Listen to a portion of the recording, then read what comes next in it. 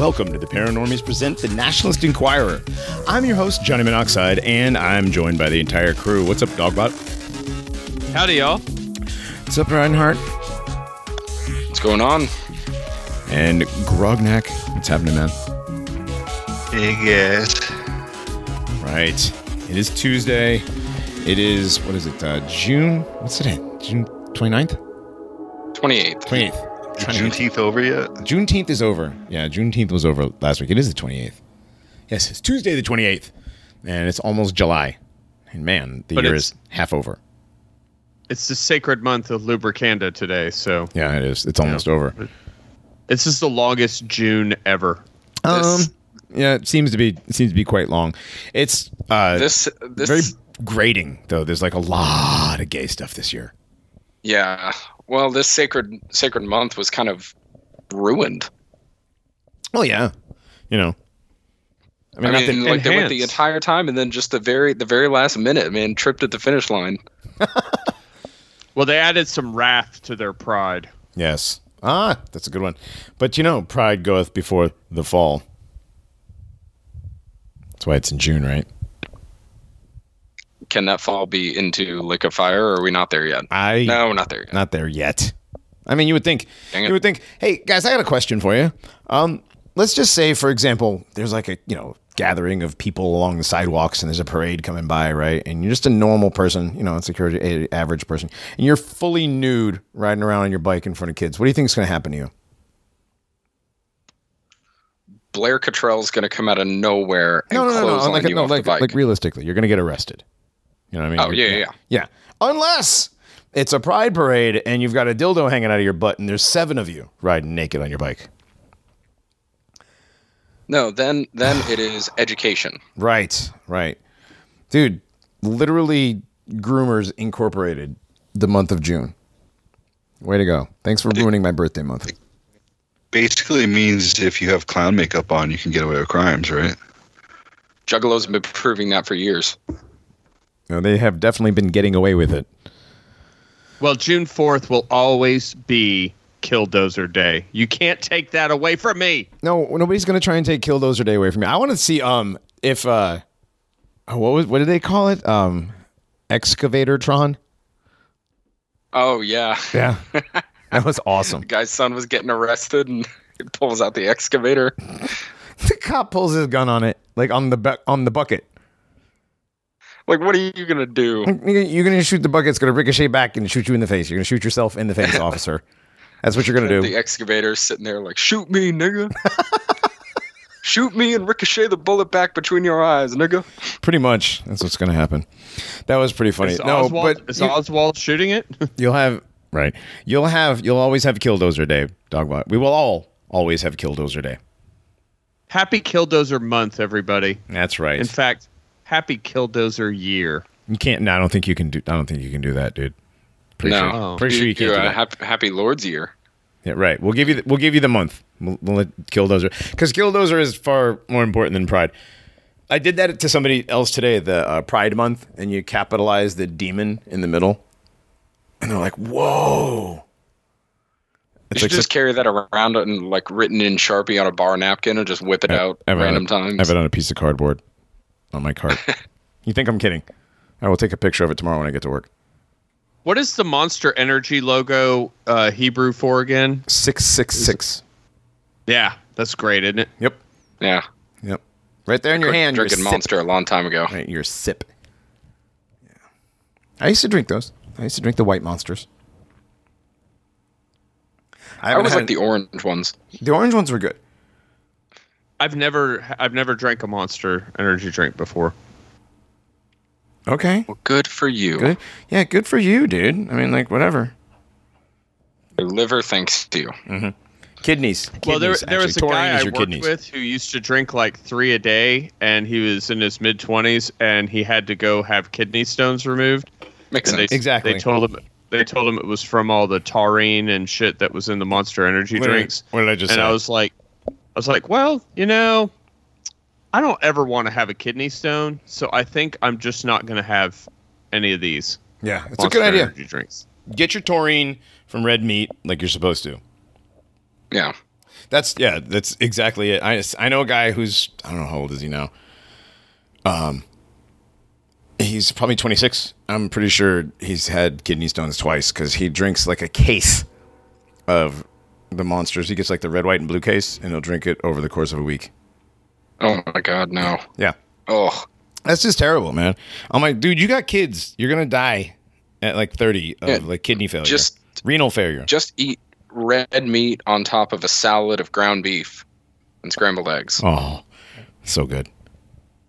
Speaking of so Fantastic. good, I made linguine and white clam sauce tonight. I am flexing my Italian muscles. Yes. Hotel room. Did you make it? Linguine and clam sauce.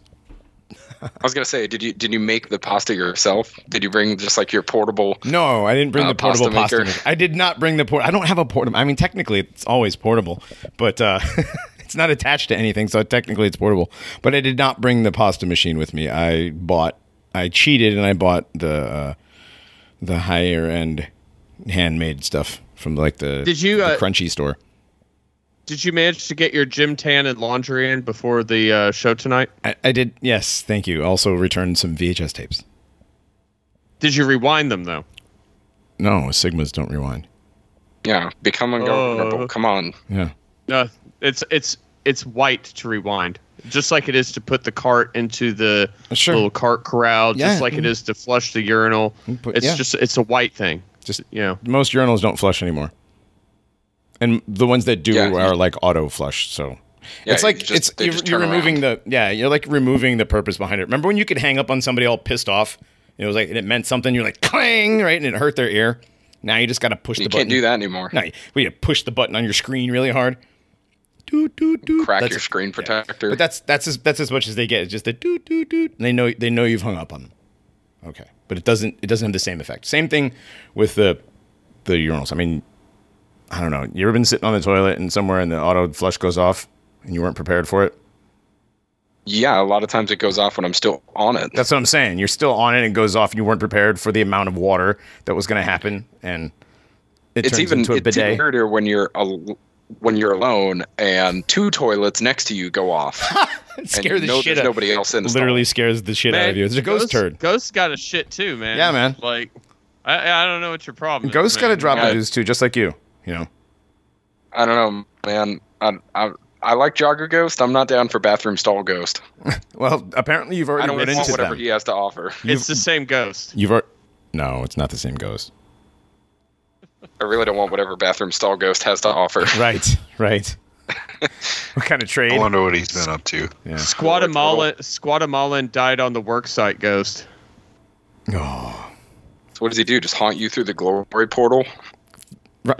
Dude, come on. Wow. What are you putting through that glory porthole? I don't know. This is going way too far. Anyways, welcome to the live stream. Do we have any? Welcome to the live stream, everybody. Holy shit. We are live on Pilled, Odyssey, and DLive for how many ever people are listening on those two things. We are live on Pilled, though, for sure. We have how many people in the chat? How many people are in the chat? There we go. We got a bunch through that glory porthole. Stop it with the glory porthole. Stop it. This is going way too far. Stop it. Anyways. Come on. Oh, man. Welcome do we have to any? the live stream. Yeah, welcome to the live stream, everybody. Holy shit. We are live on Pilled Odyssey. There we go. That was me. God damn it. Wow. Good job. Yeah. No, I went to refresh the page and I hit the unmute button. It happens. And you ended up going through the glory porthole. No, dude. Stop. That's enough with the glory porthole. That's like the third glory porthole you've gotten in tonight. That's enough. I'm saying it. Yeah, well, I'm helping. I mean, you're the one that said it first. I know. So I didn't say it first. No. Wait a second. I'm saying it right hard. He's talking to me. Oh. Yeah, this is true. I don't beat jokes into the ground down through the 9 circles of hell, too. No, you shove them right through the glory porthole. Okay. See? Okay. That was a layup. Good Lord.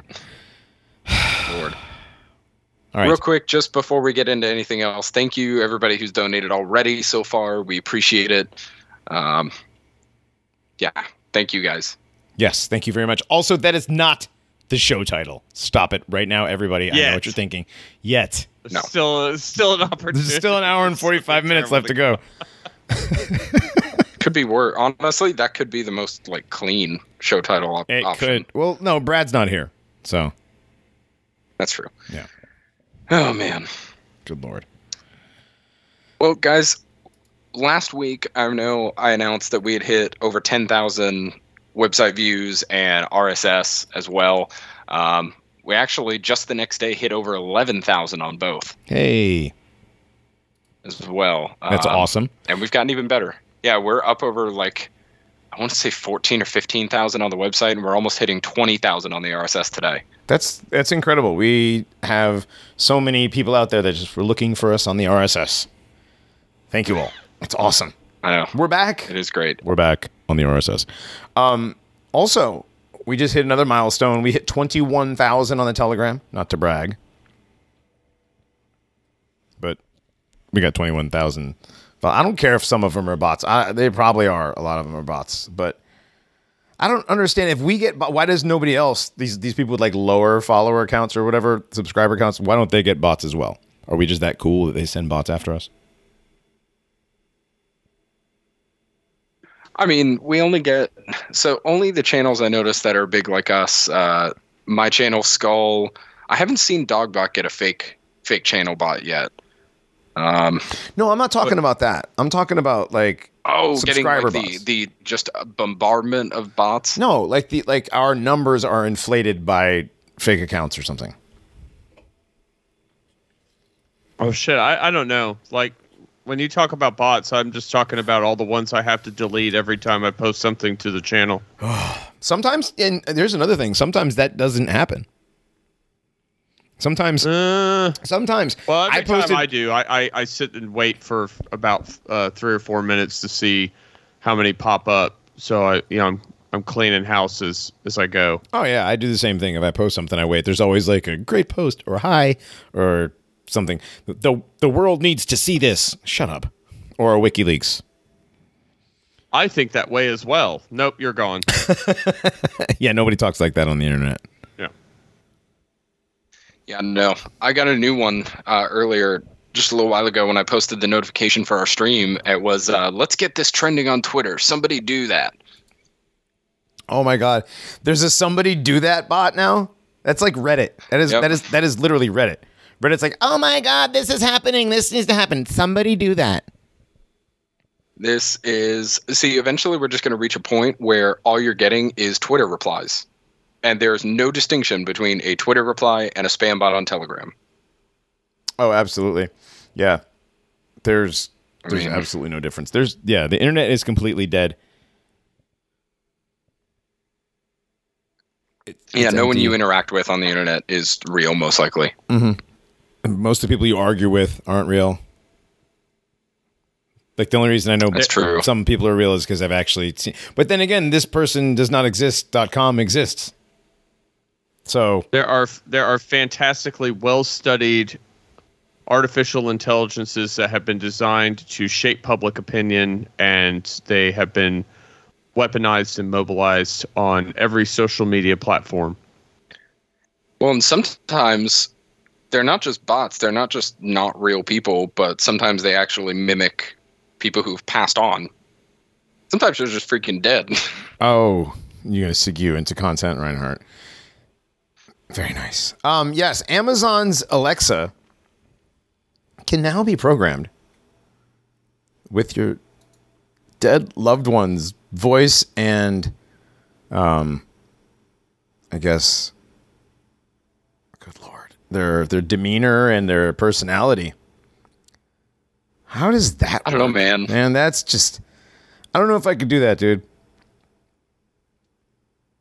Loved ones come back from the dead to visit you.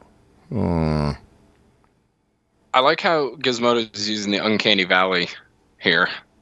Yeah, the Uncanny Valley of the future doesn't just feature lifelike robots. It also includes deep-faked voices. That's just really creepy. So if you've got an Alexa speaker in your house, you can have, and your Nana has passed away and you miss your Nana, you can have Alexa speak to you in the voice of your dead Nana. That's a big F no for me, dog. Yep. Yeah, and this is By the way, this is not like an accidental thing. This is not like this happened to somebody.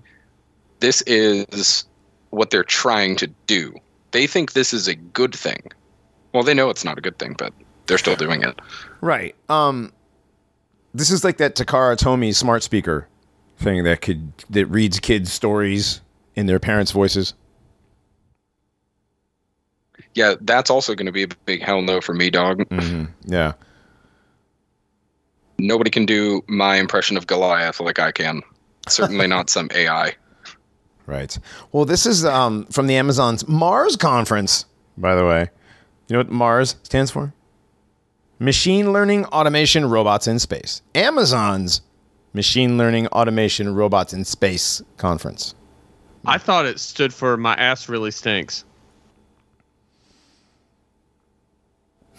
No, that's not what it stands for, Dogbot. It's Amazon's robotics conference. It's Amazon's basically artificial intelligence and machine learning, which is artificial intelligence, basically, using algorithms. Yeah, I'm going to say this is a big hell no. Nope. I love the comment down below where they talk about the Takara Tomy smart speaker too. But it says it's a neat idea for parents who often travel for work or are just sick of reading the same book. Number one, just imagine what kind of parent that is. Right. I'm sick of reading this one. Look, I'm just going to let the AI demon read it to you. Before I knew about Shel Silverstein's degeneracy, I read Peanut Butter Sandwich to little Johnny every night for like 2 years straight. He loved that when he was like 2. So, yes, I understand. Here's the thing. I never got tired of reading it to him. Ever. Exactly. Yeah. So on the subject of artificial intelligence imitating your dead loved ones, I read this really, really creepy story about this guy who's playing some, I guess, realistic car video game where the drivers of the cars have different avatars. Sure. Of themselves. And he had come across a car that the person driving that car was his dead ex-girlfriend. And him and 8 other friends of his, I don't know, I may have that number wrong, but it doesn't matter. A group of were friends. Trying to chase down where this car is to make sure that it was her. And it was her when he finally caught up with that car. And he followed that car around. He followed that car with his dead girlfriend around for the rest of the evening. Well, okay, I'm going to need that story because I need to find out what game that is, how that's even possible. Like, there's a lot of details that need to be filled in there because that's really weird. Yeah, it's a very strange story. It sounds like a creepypasta. It does. But I want to see the article. If you can find that again, please send it to me. Yeah, it was something that I kind of saw on Twitter, and I read through the whole thread, and I was just kind of stunned. Like I haven't played any video games after PS2, so I'm not sure what the capabilities of co-op player video games are. Quite realistic. Yeah, especially if we're talking like on PC and stuff. Yeah, with creating characters in games now, you get all sorts of sliders and things. Like people will literally spend 5 hours in a character creation tool to make the most like realistic person that they can based on somebody they know or like a fictional character or whatever. So it's, I don't know, it could be coincidence that it's just looks like the same person. It could be a sick joke, or it could be just a real burn on the guy's ex-girlfriend if, the person just hit random and I'm blown. I mean, I'm blown away at the idea of it. It's how would that be possible? So somebody was piloting her avatar in the game, or it's a non-player character. And because you have uploaded before she passed away, she played this game hypothetically, right? Okay. And so she had uploaded her image to make a regular player character. But because she hasn't played in a while, maybe whenever they draw from whatever the AI of the system that game is, draws from characters that haven't played in a while, and just or has Man. her avatar in the system, right? Mm-hmm. And just cycles through people who aren't even playing, and it just puts people in the car. Yeah, I see where you're going. First off, I want to say, boy, you are showing that you haven't played a video game in a while. Right. Very long while. I'm looking at my Super Nintendo right now, and I am completely happy that it's not it doesn't directly upload to anything. Well, I wish I still had my Super Nintendo, man. So I would definitely like to find this article. Please go back and search for it. Please do. Because I want to know what game it is, and if I can find any of that, then I can probably answer a few questions. Because there are games online where you can kind of drop in and drop out, and you can, when you're not playing, like your avatar can be hired or can populate in somebody's game. Mm-hmm. So it's possible if she made one that looks like her, then that's the case. But I don't know. So looks like we don't have any more on it for now, though. It's still pretty weird. In fact, yeah. I mean, if the characters are photorealistic, there's also that too. So. Yeah, and we know that video games are once again a testing ground for new technologies and things. So, I mean, more and more they're becoming revelation of the method and what they use. So, and that kind of dovetails with what's going on here.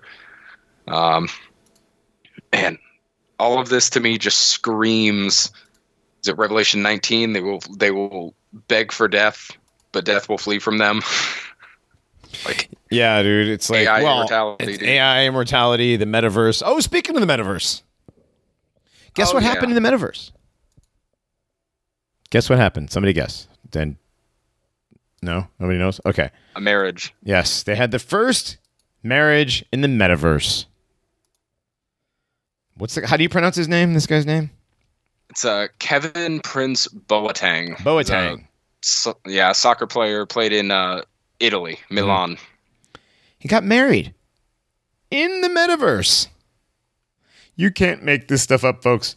Yesterday, the footballer Kevin Prince Boateng got married, and not in Milan, not in Madrid, but in the metaverse. Kevin Prince seems to share Zuckerberg's vision and celebrated his wedding on a virtual moon.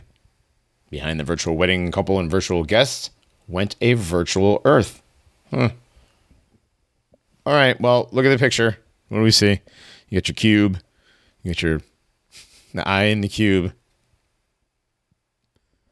They have legs now. Oh, yeah, they have legs. Yeah.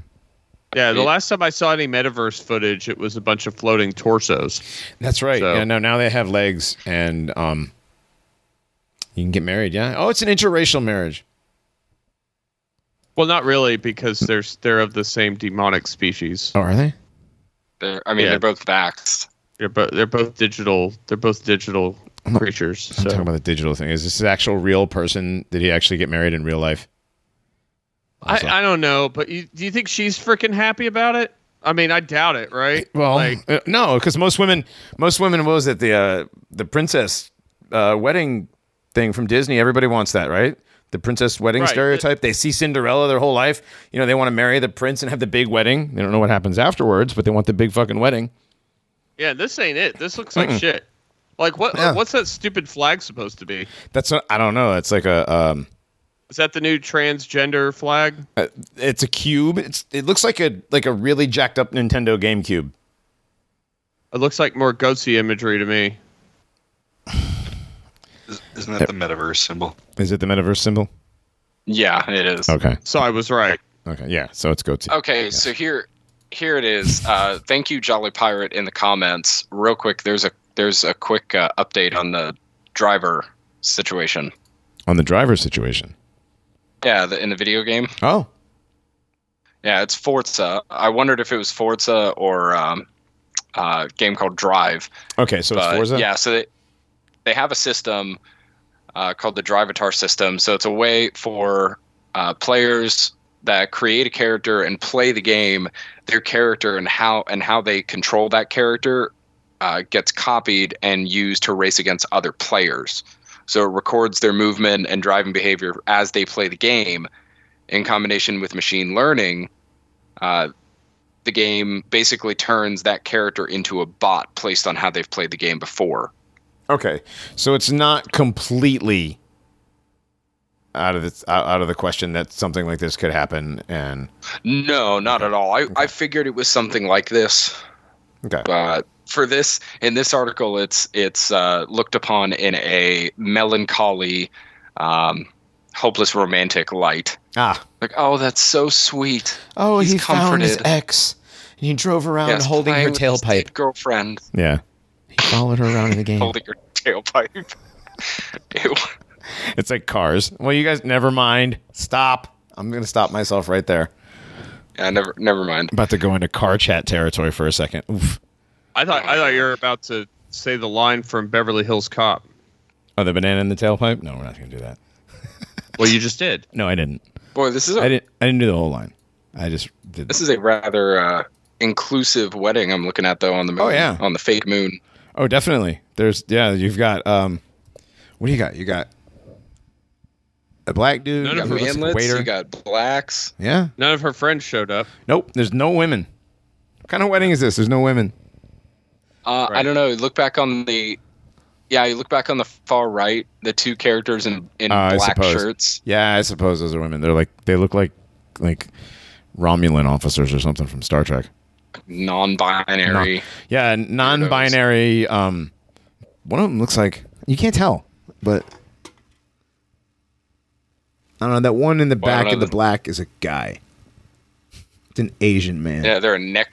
There's one in like a neck brace or a really gay scarf. It's a really gay, like Taliban type scarf. Is that a cartoon bear in the lower right-hand corner? Is that what that is? Those are dogs. Those are all dogs. It's a Great Dane, a poodle. Those are dogs. It's a Great Dane, a poodle, and what might be like a Shiba. Because of course there's a Shiba. Right. Because of course Sheep came to the, Doge came to the wedding. What would a wedding be in the metaverse without Doge? I don't know. This whole thing is just really, really weird and gay. Man, Johnny, do you think Tim Osmond just sits back with like a glass of goat's milk and it's just like, man, it's happening. It's a real one out there, folks. I don't know what the goat's milk reference was for, but I don't know. I don't know if he drinks or if he has livestock. I don't know. I don't know. Do you think the guys on his soccer team are giving him shit about this? I hope so. Like they should be, right? They definitely should be. Yeah. Yeah. Football. I don't know, maybe football. Dog about football. Maybe there are rules in Spain in the locker room Italy. about not Italy, whatever, to give. You can't like haze in the locker room. Maybe they're very sensitive about that. It's possible. But he doesn't play anymore. Oh, okay. So he's out of the league. Which is why he got married in the metaverse. When you retire, you either become a celebrity in some other category or you become a sports pundit. Right, and he decided to go with weirdo that got married in the metaverse. Boy, he really got shafted on that one. Yeah. I was like, how about his agent, right? Right. Listen to me, Prince. Listen, we're gonna go with option C, okay? They're gonna love it. Everybody's gonna love it. You're gonna sell jerseys, I don't know this guy. In the metaverse. Wait, what? Yeah, you couldn't even get me on Sky Sports? It's like, no, you're black. They already got black guys on there. Right. They have actual athletes. You're retired. Nobody cares.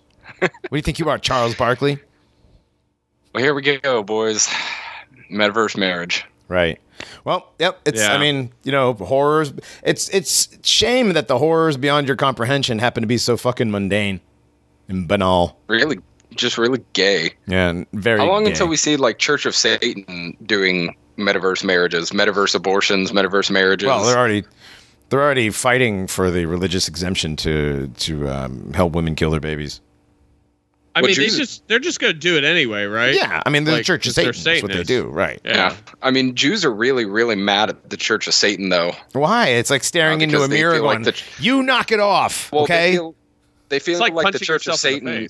They feel like the Church of Satan is taking away from the Jewish religion's ancient right of abortion. I see what you're saying. Yes, because this is some young upstart religion who just started following Satan in last year.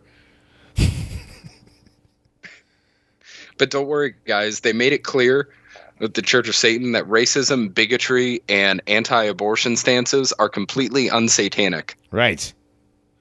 Racism is unsatanic. You would think it'd be the opposite. But Satan's very inclusive. He needs a lot of people. Yeah, he's very inclusive. So they're going to start doing metaverse weddings in hell now? I mean, they did it on the moon. The metaverse would be that. Yeah, right? Metaverse is already. Yeah, exactly. So. Yeah, I mean, I'm so confused. You keep repeating yourself. Like, yes, You're like multiple layers. Satanists, weddings in hell, metaverse. Yeah, it's multiple layers of repetition there, man. It's like I'm getting dizzy. It's just terrible. Okay, so man, that's gay. Do we have any other? Speaking of gay, do we have any other gay news? You can get that out of the way. Billy Joe Armstrong. Oh, yes. Leaving the country.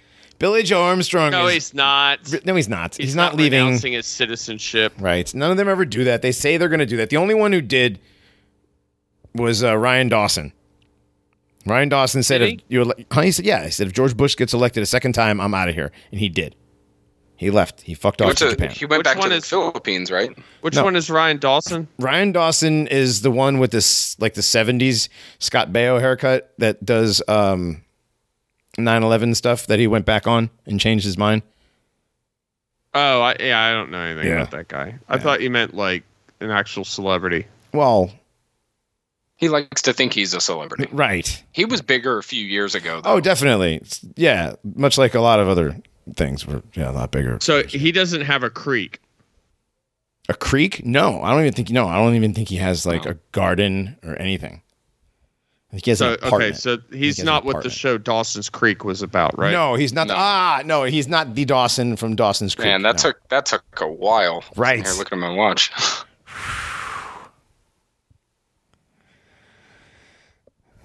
So Green Day sang that song "American Idiot," right? Like during the Bush administration, that was there. He also wrote a musical that ran. It was like the longest running musical at the Berkeley Repertory Theater ever. It ran for like 4 years straight. Man, that is really gay. It's very gay. Yeah, I remember kind of liking this one quote from him because it was very honest, and it was something about how he was telling punk rockers that call him a sellout. He's like, listen, I don't live at the damn trailer park anymore, and I'm happy about that. So sue me. I was like, well, that was pretty honest. It was honest, shitty, but it was honest. Yeah. Hey, I'm just asking for a friend, but how exactly does one announce their citizenship? Asking for a friend. Renounce their citizenship? I assume you have to go down to you have to become a citizen of another country in order to do that. So you can just stop being like American. It's expensive, I think, to go through the process, but not like it matters for a guy like him. Right. He's got plenty of dookie money. I think Skull mentioned that he has to still check in with the tax department. Yeah, we are one of the only couple of countries on the planet, oh my gosh, in the realm where when you're not living in the country geographically, you still have to pay taxes for this country or do check-ins. The Federal Reserve owns us. Right. Right? We're tax slaves, yes. 100%. Yeah. We're tax slaves. Sorry if you have a social security card and a birth certificate and everything, you are owned. Man, Billy Joe Armstrong has very strong FTM vibes. He does. Guys. I've seen him in person. Talking about that before. Yeah, I've seen him in person. Very round, soft features, very short, stubby arms. He's not a tall person. He wears women's cowboy boots type shoes. His very small feet. Like I said, I've met him. Well, not met him, but I've been up close to him. I've never actually spoken to him. But yeah, he's not a very big person. He's definitely feminine looking. I would Billy with an IE. Right. Ugh, yeah. Billy Joe Armstrong. It wasn't Billie Holiday a woman? Probably not. No, I'm just saying, but it's supposed to be a woman, right? That's why I keep getting. What did I say earlier? Reinhard, Billie Joe Holiday. Billie Joe Holiday. Yeah, she. I get the two. I get the two trannies confused. The black.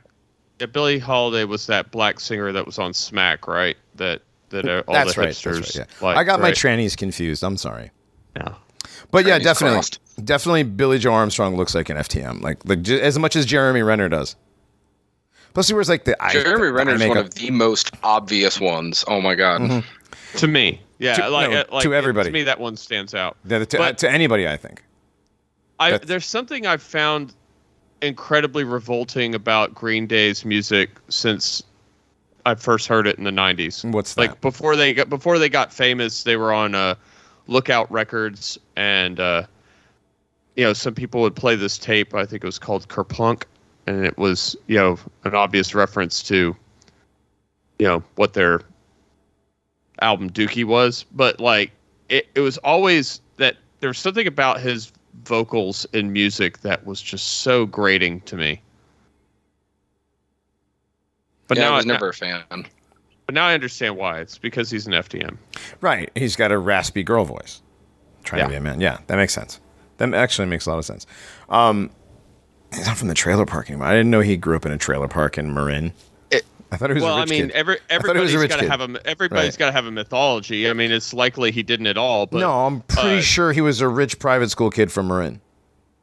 Right. Him and his friends would like drive over to Albany, leave their cars at San Pablo BART, and like take BART into like Oakland to seem like they were like street kids.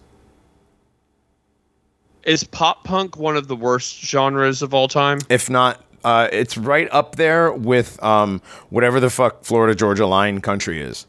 Like that. Bro country. Bro country? Bro country. Okay. Yeah. That's bro. Yes. It's right there with bro country. Pop punk and bro country are about even for me as like in the top. They're like in the top 3 worst genres. I can't think of a third one that I would put above any of them. Trap music. Trap music isn't music. Yeah, I don't think music. I'd put Green Day in pop punk though. I wouldn't even put it really in punk. No, absolutely they're pop punk, dude. That's like literally That's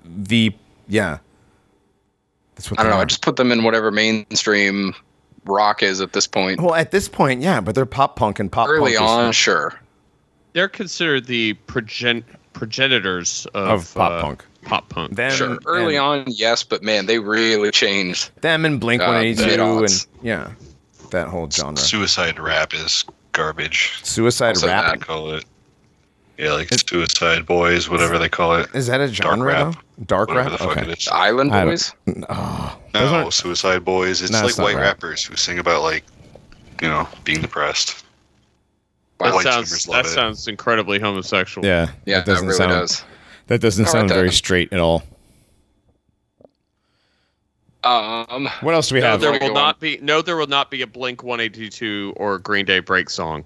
No, there was. So everybody can stop asking right now. No, we used to play Blink 1488 stuff.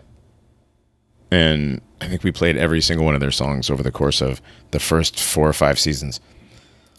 All right. Moving along.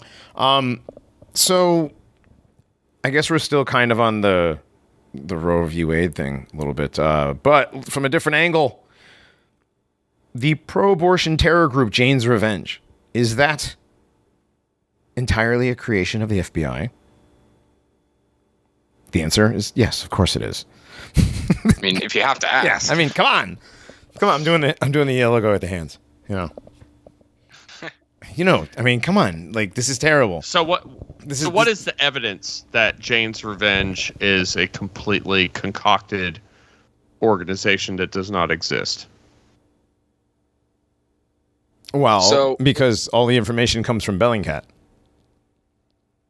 And what is Bellingcat? Bellingcat is a group that was funded by the CIA. Yeah, it's a Netherlands-based organization that is specifically for what would you call it? Domestic terror investigations? Yeah, but it's like a false flag in a box. You know what I mean? Like, yeah, dial up a false flag, They've you call Bellingcat. They have been accused over the years, and this article we're looking at from Revolver, this is not the first article Revolver's published on Bellingcat, and exposing their weird. They always seem to have the scoop on false flags, hoaxes, whatever. protester violence that's going on. Mm-hmm. They always know first somehow. And finally, people figured it out. They're getting these tips from, quote, anonymous sources always. They never provide a source, but they always are looking for people to report. What they're really looking for is people to take part. Is Revolver one of the... I thought Revolver was a conservative sort of like gateway pundit sort of site. Am I wrong? No, they are. Kind of. They're like center right. Yeah. Yeah. Pretending that exists. Right. Like Daily Caller kind of thing, or kind of not even yeah. I quit going to a little more centrist. Websites, so check this out. A little more centrist than that. So check this out. This female tweets, "I'm a leftist organizer in Madison, and not one person I've talked to has ever heard of Jane's Revenge." Now, of course, the Bellingcat heard about this from an anonymous source, from a faceless group that no one's ever heard of. So the Jane's Revenge, the deal with them is what they were gonna burn it down, right? If we don't get what we want, we're gonna burn it down. Jane's Revenge was a group of supposed left-wing abortion enjoyers were gonna enact some sort of fiery revenge. Right. It turns out it was just Bellingcat making shit up, probably. Or so. What? I mean, so like Jane's Revenge has been attributed to some of the vandalism of the religious adoption centers. Yeah, because they're anti-abortion typically. Mm-hmm. Yeah, right. And well, that's the entire premise of this organization is. And I'm sorry, every time we say Jane's Revenge, I hear that stupid Jane's Addiction song in my head. Jane says. Stop. Because I don't want to hear it either. So the steel drums and everything. Mm-hmm. So the thing here with Bellingcat, they claim to get anonymous tips from other activist groups. But like somebody here says in the replies, no activist group has ever sent a statement to Bellingcat. I mean, this is just a random person on Twitter, but think about it. I believe it. Yeah, why would an activist group knowingly collaborate? If any of them are remotely real, why would they collaborate with these people? Especially Bellingcat, knowing what information about Bellingcat is out there. Which is readily available for you to go find within like 5 minutes. Easily, Google. Google will show you all the bad things now that Bellingcat is attached to. But now is that they're out there, so they don't care, or is Bellingcat just some sort of a put up red herring? I mean, we flippantly talk about how Antifa groups are basically the action arm of the FBI, right? Right. So like it's not far-fetched that there's some fake, violent, pro-abortion community organizing group that has direct ties to whatever this Bellingcat shit is. Like right, it's sure. not. It's just the system's tentacles. Like it's like the tips of their tentacles, right? Well, yeah, and like I said, if any of these groups are remotely real and legitimate, the last thing that they're going to want to do is put themselves in the target of the government in any way. They're not going to want to step in front of the government in any way, because the most real and radical people here, and they do exist, though few and far in between, they hate the government as much as anybody else. They just hate it for different reasons. Right. So their number one thing they're not going to want to do is cooperate with the CIA. So if they were what real, the CIA does and what they've been doing is propping up these different groups on either side, or just creating them out of whole cloth, like making them up. Yeah, they don't exist. They're actors. None of it is real. Yeah, CIA team comes in real quick, trashes a place, and then they put it out on the news. Oh, look at this group's violence. Dude, this picture doesn't even have to be a real picture. This could be some sort of computer generated. I've played video games where you walk in rooms that look better than that. Yeah. Come on. So I don't buy it. In this part of the continent-wide strip mall in Denton, where the college UNT is, there was that one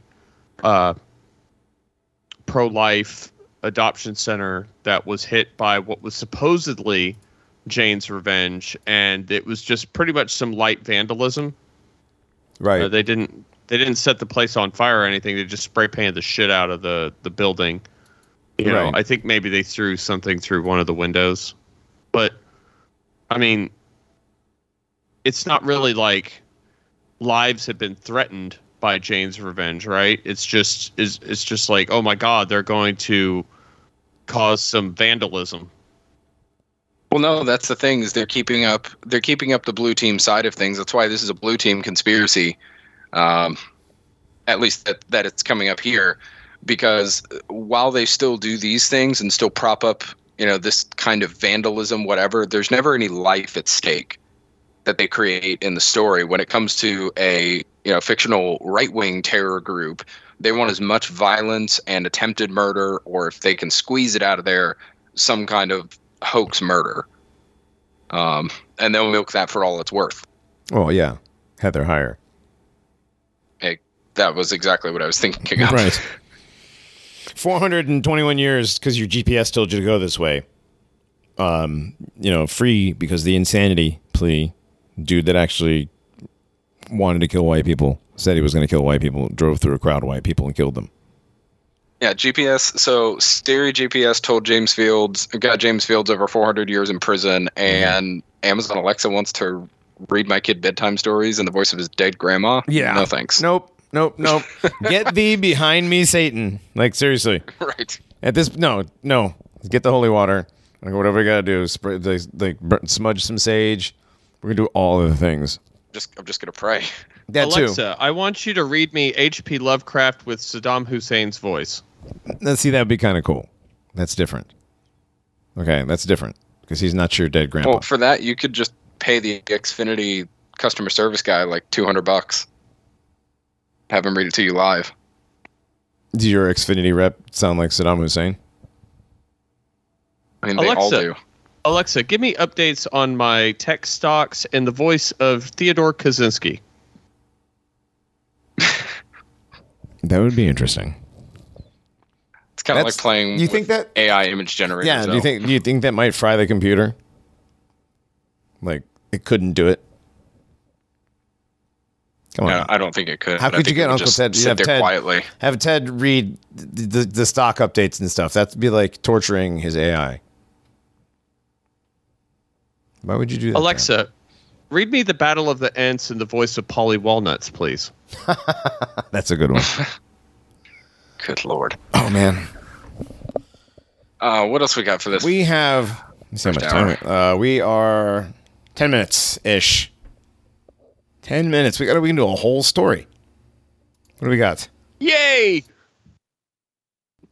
Want to talk about the end of civilization? Oh, the sun? Yeah. Here comes the sun. Do-do-do-do. Yeah, to end civilization. Every so often, our star fires off a plasma bomb in a random direction. Our best hope, the next time Earth is in the crosshairs, capacitors. Wait, flux capacitors? Yes, flux capacitors. 6.2 gigawatts. Anyways. Oh, man. 27 million degrees inside the sun. Oh, wow. The very first line, to a photon, the sun is like a crowded nightclub. Tie in the societal references right off the bat. Crowded nightclub, you say? Mm-hmm. Oh. Speaking of crowded nightclub, did you guys see? They finally released the inside camera footage of the Pulse shooting. Did you see that? That was very gay, and not just because of the club. Yeah. Like Studio 54 gay. Mm-hmm. Very, very gay. The reason why they even brought it up was because the wife's the wife was on trial because she supposedly helped. So they decided to show it publicly. Huh. Interesting. Maybe one day we'll get the public video of what happened in Vegas too, right? Nah. Nah, fuck you. You ain't getting shit. You mean a bootleg of the concert? Right. Pretty sure those legally don't exist anymore. Well, remember how when it first happened? Okay. There were clips of people at the concert. You know, there was like the Jason Aldean guy, but all the clips always started like in about the same time. Like everybody started filming at the same time. It wasn't like they were filming the whole concert or they were filming that whole song like some people do. You know, they hold their phone. Nope, up. I'll start right around the same time of the song. Now wait a minute. Don't you think maybe that's just because like they cut him off at that point just to put him on the internet? Really, everybody at the same place? I don't know. Yeah, I don't buy it. I don't buy it. So back to the sun. Back to the sun. The sun's magnetic field is causing a ruckus, and it's going to kick out a plasma clouds, excuse me, from the sunspots. Bring the ruckus. Right, bring the ruckus. That's as far as we're going with that. The sunspots turn into like plasma cannons, and photons just go in every direction, and we could be in the blast. Oh yeah, we could be in the blast, and it could cause very bad things. Oh my god, man, this is sounding like some Warhammer 40k fiction. The sun has played this game of Russian roulette with the solar system for billions of years, sometimes shooting off several coronal mass ejections in a day. That's tiresome. Most come nowhere near Earth. It would take centuries of human observation before someone could stare down the barrel while it happened. Like, come on! Does that sound like a science article to you? Or does that sound like thinly veiled like space porn? Sounds like space porn. Coronal mass injections into the glory portal. Right. Write that down. All right, that's fine. Yep. I like that one. Oh, apparently if you're going to do it, right, hold on. If you're going to do it, you have to do it all the way. So. Apparently this was observed though.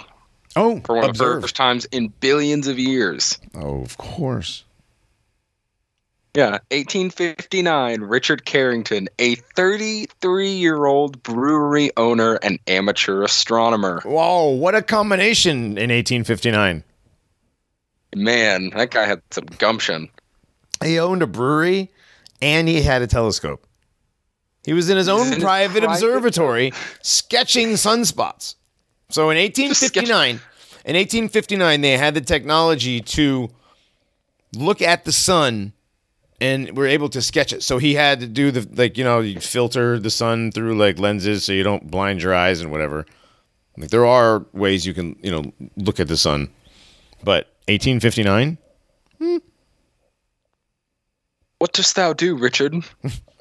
I make beer, mead, and then I also sketch sunspots through my telescope. No, dude. 33 years old. Couldn't draw trannies, didn't want to do landscapes, place fake dinosaurs in 500-year-old paintings. Right. So many things going on. So many things. Listen, Reinhardt, he was sunspot sketcher guy. Okay? Right, but I mean, it's... How do you look through the telescope and not go blind? Right, you're not supposed to stare directly at the sun. So, like, what kind of filter did he have? That's what I'm saying. He had those special, like, welder's grade lenses, so you could look at the sun. Well, I wonder if it was just beer goggles. How do you not know if the filter wasn't creating the spots? I don't know. I don't know that we would know. Stop asking questions, Dogbot. God, this is a great story. All right. Mm-hmm. There's nothing great about this story. This is incredible. He's 33 years old. It's perfect. And he owns a brewery. Yeah. And he's an astronomer. He's a Renaissance man. This is a Renaissance man in the 1850s. 1859. 9/1/59. While he stewed, he went to go find somebody who could witness this, right? Or he saw sunspots erupting into a blinding beam of light. He was trying to make sense of it all. But while he stewed, a plasma bomb silently barreled towards Earth at several million miles per hour. Oh, wow. Wait, while he was looking at it? Yep. No, while he was sitting there stewing. Oh, I'm sorry. About trying to figure out what exactly happened, because nobody had ever witnessed this before that he knew. Okay, so he did see the blinding light, though. So he did see yeah. He did. And he went off to look for somebody who had also seen it, try and corroborate what was going on, because he thought it was like, did my lens just malfunction? Like, what was going on here? Yeah. So while he was doing that, apparently it sent out a coronal mass ejection straight towards Earth. Oh, boy. Boy. So apparently there was a proton, what was it? The magnetic orientation of, like it would be like a bullet. But the magnetism is what apparently brought the beam, and then apparently rejected it back into space. I don't know, because it didn't hit us, obviously. And it melted all the telegram lines. Right. That's what happened to all those thousands of telegram lines and all the pictures. I want to know. Yep. I want to know who was the guy that tested those lines to make sure they worked. Could you imagine the maintenance? You've seen those, like, suck. Hundreds and hundreds of telegram lines.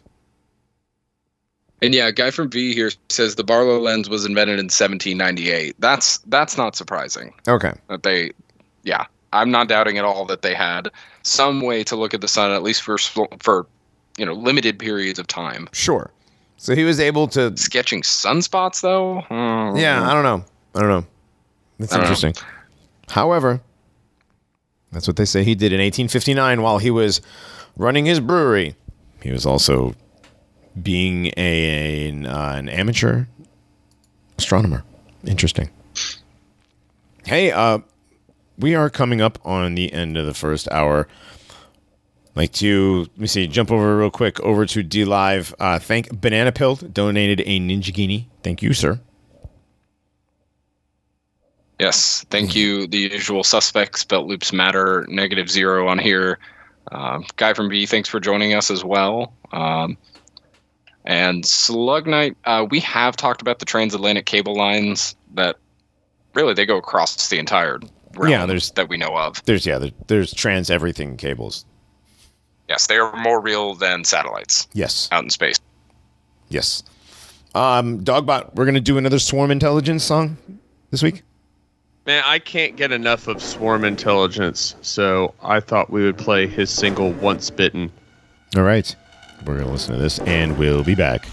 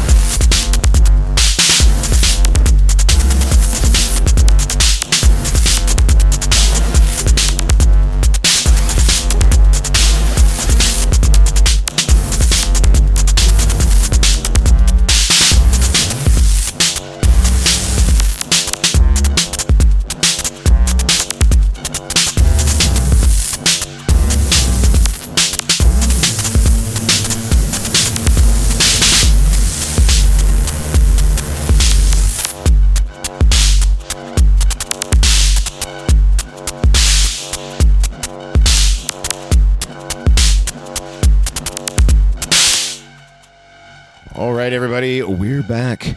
This is still the Paranormies Present the Nationalist Enquirer. I'm still Johnny with Reinhardt, Dogbot, and Grognak. What's up, guys? Not much. Not much. All right. No yogurt for me tonight. No yogurt? I just had mine. I just realized I put my today.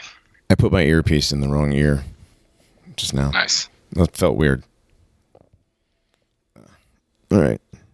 We're back. We have more news. I don't know. We want to start with the movie references, or you want to do the January 6th thing? Do the movie reference. Yes. All right. I just put an article in the chat to go with it. Oh, there's actually an article? Yeah. But I want everybody to see the picture first here. I'll change that over. Okay, put the picture up.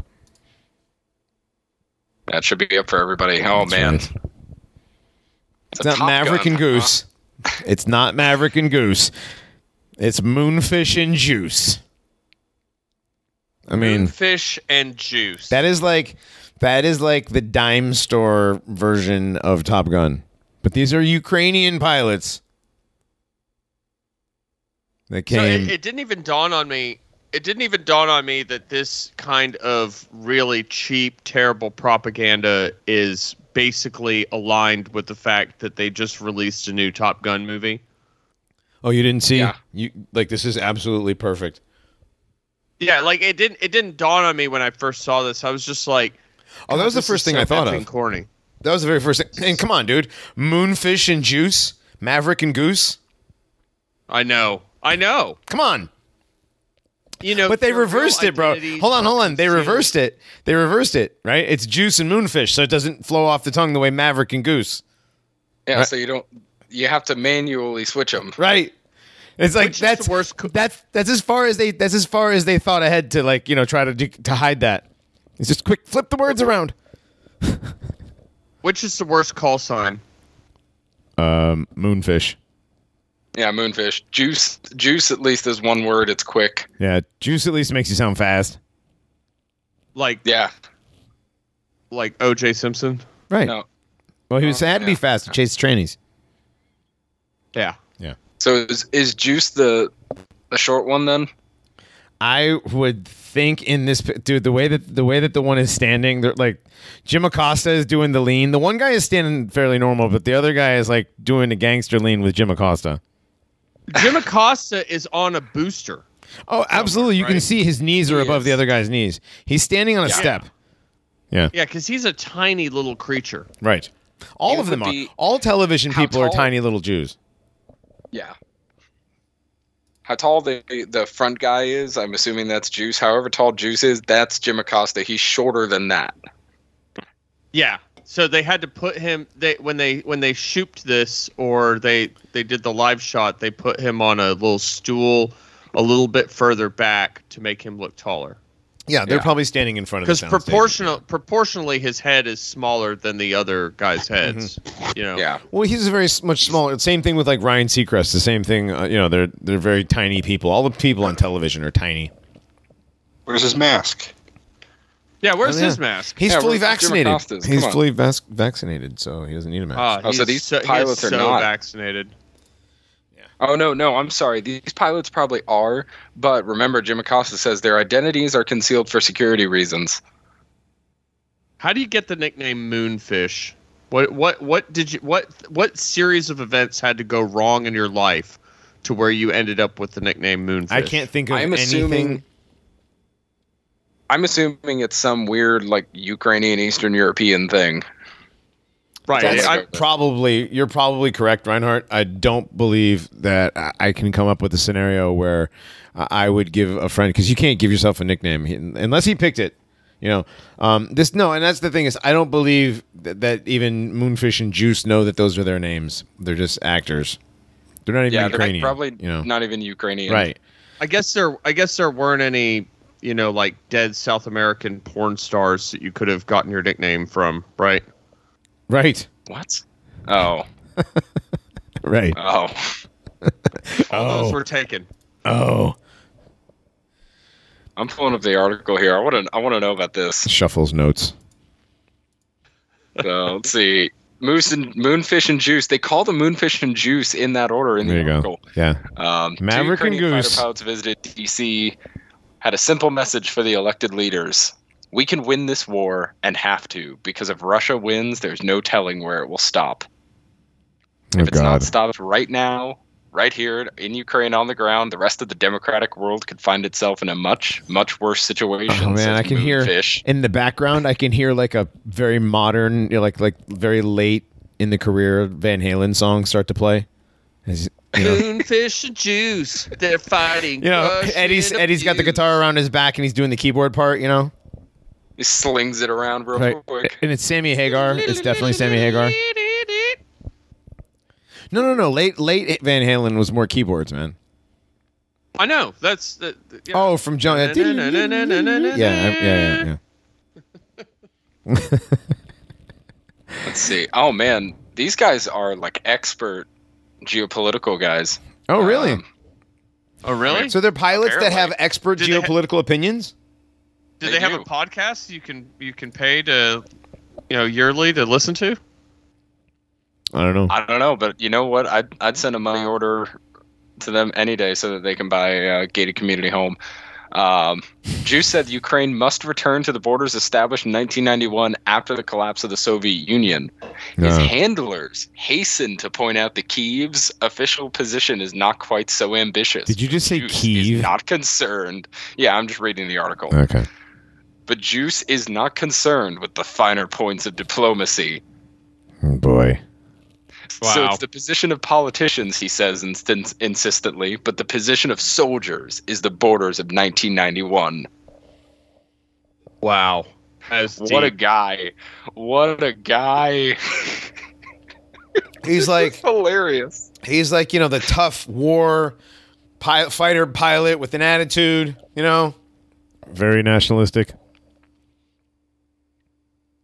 Unbelievable. This is funny. Oh my God. I wonder how he feels about Roe versus Wade. I think he knows Ho's mad. I wonder what that is in Russian. What, Ho's mad? I don't know. Yeah. Grognak, look that up. What is Ho's mad in Russian? I don't know. Dude, I tried looking at Russian as a language to learn, and I wouldn't be doing that without someone else paying the bills. Right. So we're almost done with Roe versus Wade, but did you know that the decision comes out the day after Trump's worst day in the January 6th hearings? That's the reason why they did the Roe versus Wade, is to cover up the January 6th debacle. Yes, that is the left-wing conspiracy theory that I found on Twitter that I thought would be.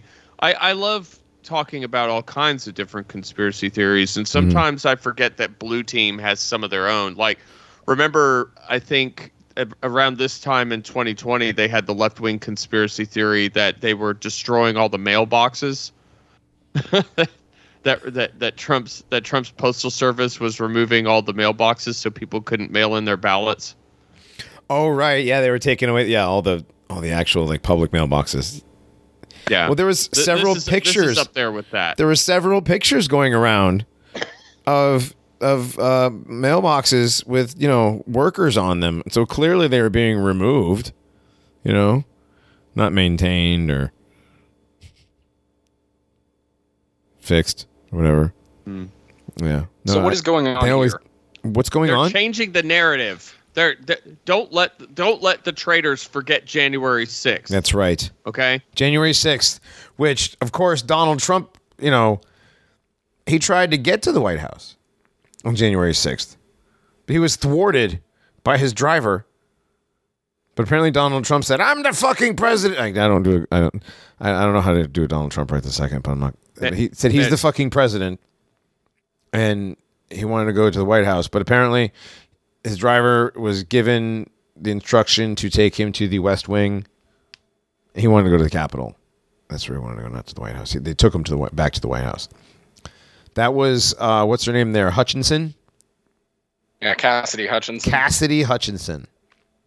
Former aide to White House Chief of Staff Mark Meadows. Mm-hmm. Guys, a nobody.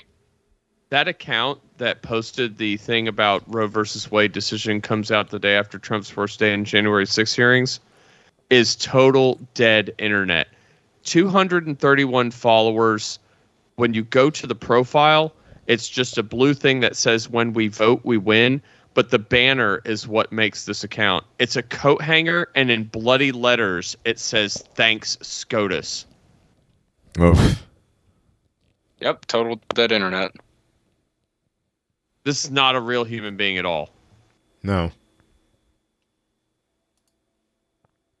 Changing the so just back to what we were saying earlier, AIs on social media, 90 at least greater than 90%, just designed to shape public opinion. Yeah, literally, that's what social media is for. I'm just gonna go ahead and pull this up myself. Took me a minute to find the tweet because there was no preview. Let's see, this Herb Montgomery. Oh yeah, this is complete. Just total dead internet. Like, this is not a real person. No way. No, this isn't. It's every single major like inflammatory issue. There's a liberal opinion piece right there. Yeah. Yep. Ron Perlman retweet. Crappy Trump supporter. Sports ball coach talking about the Uvalde thing. You know, basically where he's saying we need to take everyone's guns. You know. I think Ron Perlman is a synth. You think he might be? Yeah. Did you ever see him in Beauty and the Beast from like the 80s? He looks the fucking same. Yeah. Yeah. I don't think he's a real person anymore. Oh boy, this person really hates Tennessee. Ron Perlman was in a super creepy movie from France called The City of Lost Children. Oh man, that was a good movie. Creepy. I thought it was. I'm afraid if I watch again, I'll be like, oh. I remember watching that movie, and the same director did another pretty weird movie called Delicatessen. And I remember watching these movies in the late 90s and thinking they were neat, like in an artistic sort of way. But I'm afraid if I watch City of Lost Children now, I'll be seeing the strong possible pedo vibes. So with this, just with the overall, changing the narrative here. So Cassidy Hutchinson says Trump wanted to be taken to the Capitol building, tried to grab the steering wheel and make it happen. His, brave driver, sweating, thinking he was going to get a shot to the back of the head, bravely took him to the West Wing instead. Hang on a second. How did the president from the back of the limo grab the wheel? I don't know. That's just what I've heard in seeing tweets and news stories on her testimony. He tried to grab the wheel. Not that he did, but he tried. But how would he try from in the back of the limo? I don't know. They're trying even to if make it's a him town sound car, as unhinged as possible. Even if it's a town car, he's in the back. Like, did he lunge over the seat? That's about the only thing you could do. I don't believe this Again, they're trying to make him sound as story. unhinged and physically violent as possible. Right. Also, if he did that, and he was he actually was trying to get to the Capitol, that completely takes down anybody's narrative that he set people up and abandoned them. Like if he tried to get there, Yeah. Yeah. What if he was really trying to get down there? I don't know. Probably playing a part. I don't. Yeah. No, it wasn't because it was part of the act. It was a whole act. Yeah, exactly. And Trump comes out here and is obviously furious about this. Right. You have the piece? Yeah, it's from Newsweek. It should be in the it's in the bottom of the content channel. Yeah, this is some great theater. Like any of this is fucking real. Oh, right. Real quick, just before we get too far into this, I know we're almost 20 minutes into the second hour, but thank you everybody who's donated so far. We just hit 25,000 gold pills for this show on Pilled. Thank you all very much.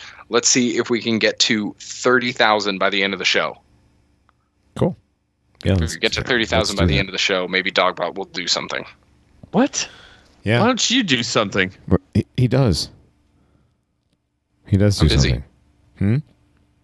Wow. Busy. Kathleen Hutchinson is a guy. Yeah, totally. Yeah, that's a dude. I mean, it's probably not even a real person. Yeah, talk about being a synth, Grognak. This just Yeah, I'm looking at the video. The video is running that's ridiculous. Yeah. Oh, Who is the other one that they talked about a lot? One of his staffers, Hope something. Hope Atwell or something like that. Yeah, that one's total trash. Well, it's Kayleigh McEnany as well. Yeah, he surrounds himself with them. I mean, he bought an entire. I always say that. He bought an entire pageant. He did. He bought the Miss Universe pageant. Donald Trump loves trannies so much, he bought the biggest tranny pageant of all time. He married 3 of them. Ivana, Marla Maples, and this one. Did you see the early pictures of him? And I think it was Maples. Yeah. Like Marla Maples looked like absolute hammered dog shit. Like a goblin. Yeah. Oh, dude, that's so bad. You're one of the richest guys in New York, and your choice for wife is a goblin. Wasn't she an actress, Marla Maples? I don't know. I don't know. I honestly, the name. I mean, I know the name because Donald Trump and Marla Maples. I honestly don't know what was her claim to fame at all before that. Ivana was completely like, she is a fucking yenta, if I've ever seen one. Dude, I love some of these stupid articles that are here on Newsweek that, yeah, like some of these other ones. Pro-life conservatives claim to care about black lives. They don't. All right, well, don't need to read that one. Right. You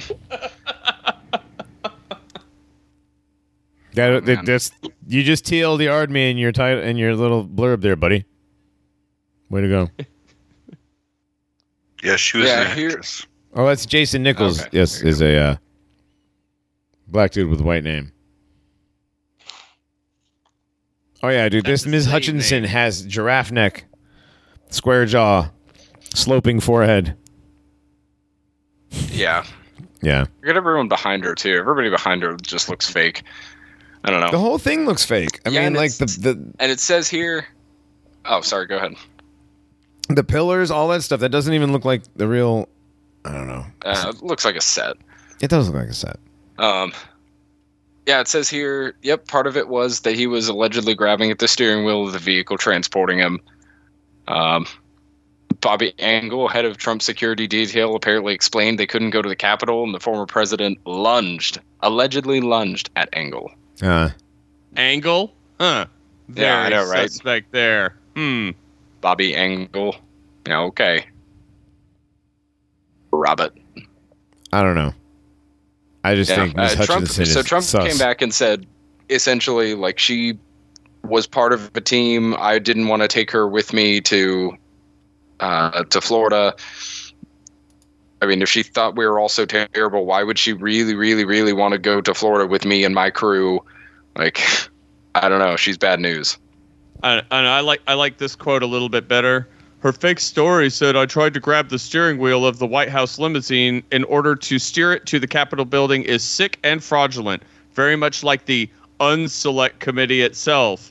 Wouldn't even have been possible to do such a ridiculous thing. And to that note, that explains why I have been seeing lately, like, cutaway diagrams of the political limousine or of the presidential limousine, and showing how it would be physically impossible for where he sits to be able to lunge and reach towards the steering wheel, and that's why. Why are they allowing lies to be told at the committee? Blah blah blah blah blah blah blah. Right. I mean, it's red team, blue team. Why is mainstream media not showing these awesome cutaway diagrams that you see in like military vehicle books and stuff? Is the limousine a 4-seater or a 6-seater? I didn't pay that close attention to the diagrams, but it's just that's what's being thrown around social media. Is like, look, this is a cutaway of what the Trump's presidential limousine. I forgot he had a kind of cool name for it though, right? Like the Beast or something like that. I don't know, but he called Hutchinson a third-rate social climber. Did you see what he said next about her? Her body language is that of a total bullshit artist. Fantasyland. Well, there's a little revelation of the method right there. It's with the ellipses too. So I'm wondering if he said like BS or if he just left it hanging and then said artist. But this is really fun. This is a pretty funny place to cut it off. Right. A total bull. I like how they called George Conway a conservative attorney. Yeah. Because he's conservative. Yeah. Okay. You know, he's married to that other tranny that was in Trump's administration, Kellyanne. Oh, that's right. He was married to Kellyanne Conway. Kellyanne Conway. What's your ethnicity? The one that, I was going to say the one that everybody glommed onto the one line. What's your ethnicity? Yep. Oh, and the red eyes and the wow, wow, wow, wow, wow, wow. Yeah. Yeah. And then the sunglasses drop. Right.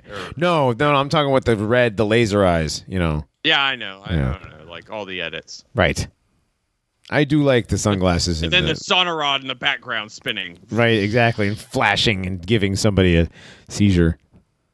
Yeah, and then the skull the siege mask lifts up.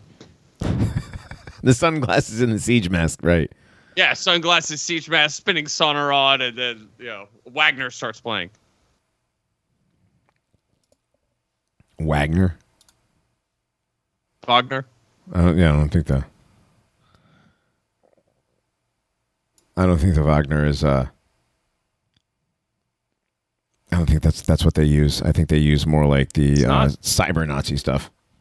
Yeah, I guess. Yeah. Wagner's pretty good though. I like Wagner. Oh, I love Wagner. Absolutely. There's yes, Reinhardt. What? Oh, sorry. I thought I was on mute there. Oh. No, so all right, so He fell down the glory portal again. Right, stop. Stop. Oh my God. So Donald Trump surrounds himself with trannies. What a surprise. To the surprise of absolutely no one. Nope. And once again, playing part of the script. So Yes. This is all script. Yes. Because everything about January 6th is a script. I'm surprised, man. Like the January 6th stuff is amazing. Like how much lawfare and attention they can get from Congress and like every television channel over like 6 people putting their feet on Nancy Pelosi's desk. I know, it's so terrible. Right? You know. I don't know. Do you think they're drawing this out for the entire summer, right? For the the cowering. They can make this go on the entire time, right? Remember the cowering. Remember all the all the senators, down in the stairs with their masks on. Who was the one that had the stupid the rebreather looking thing on? Remember that one? I know the one. Yeah, the one that was a bad one. The robot, he took a selfie of himself. Like, why would you take that selfie if for anything except to like virtue signal? Man, that's like virtue broadcast. Yeah, it's humongous. Mm-hmm. They're building blue team and red team script theories for this too.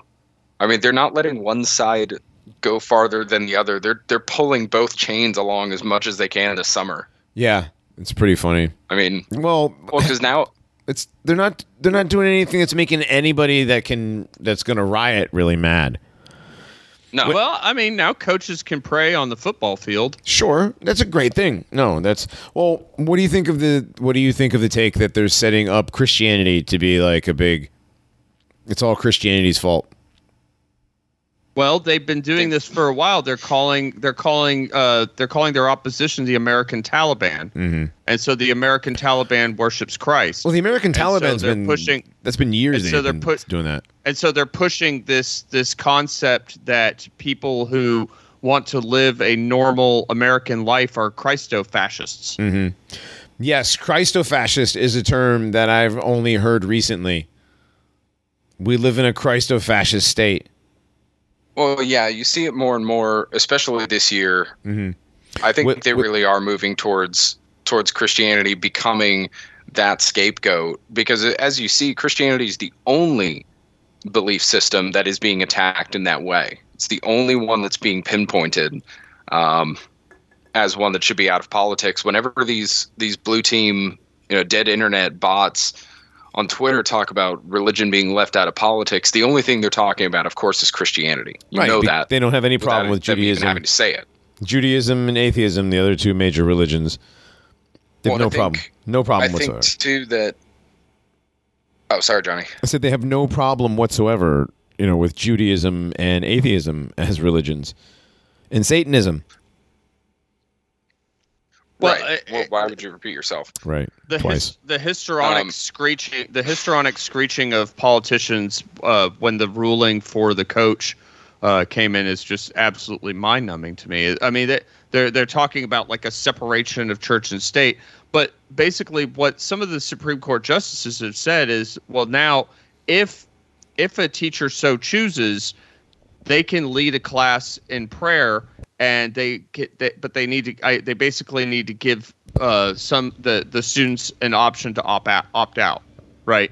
Like, it's not forced prayer. It's just like, I'm going to express my beliefs in this way. And I mean, it would be nice if there were a lot of teachers that really wanted to do that. But I mean, more and more it seems like we're getting the blue-haired, I want to turn your kid into a pervert variety. Oh, yeah, that's way more of the population of teachers. Go ahead, Reinhardt.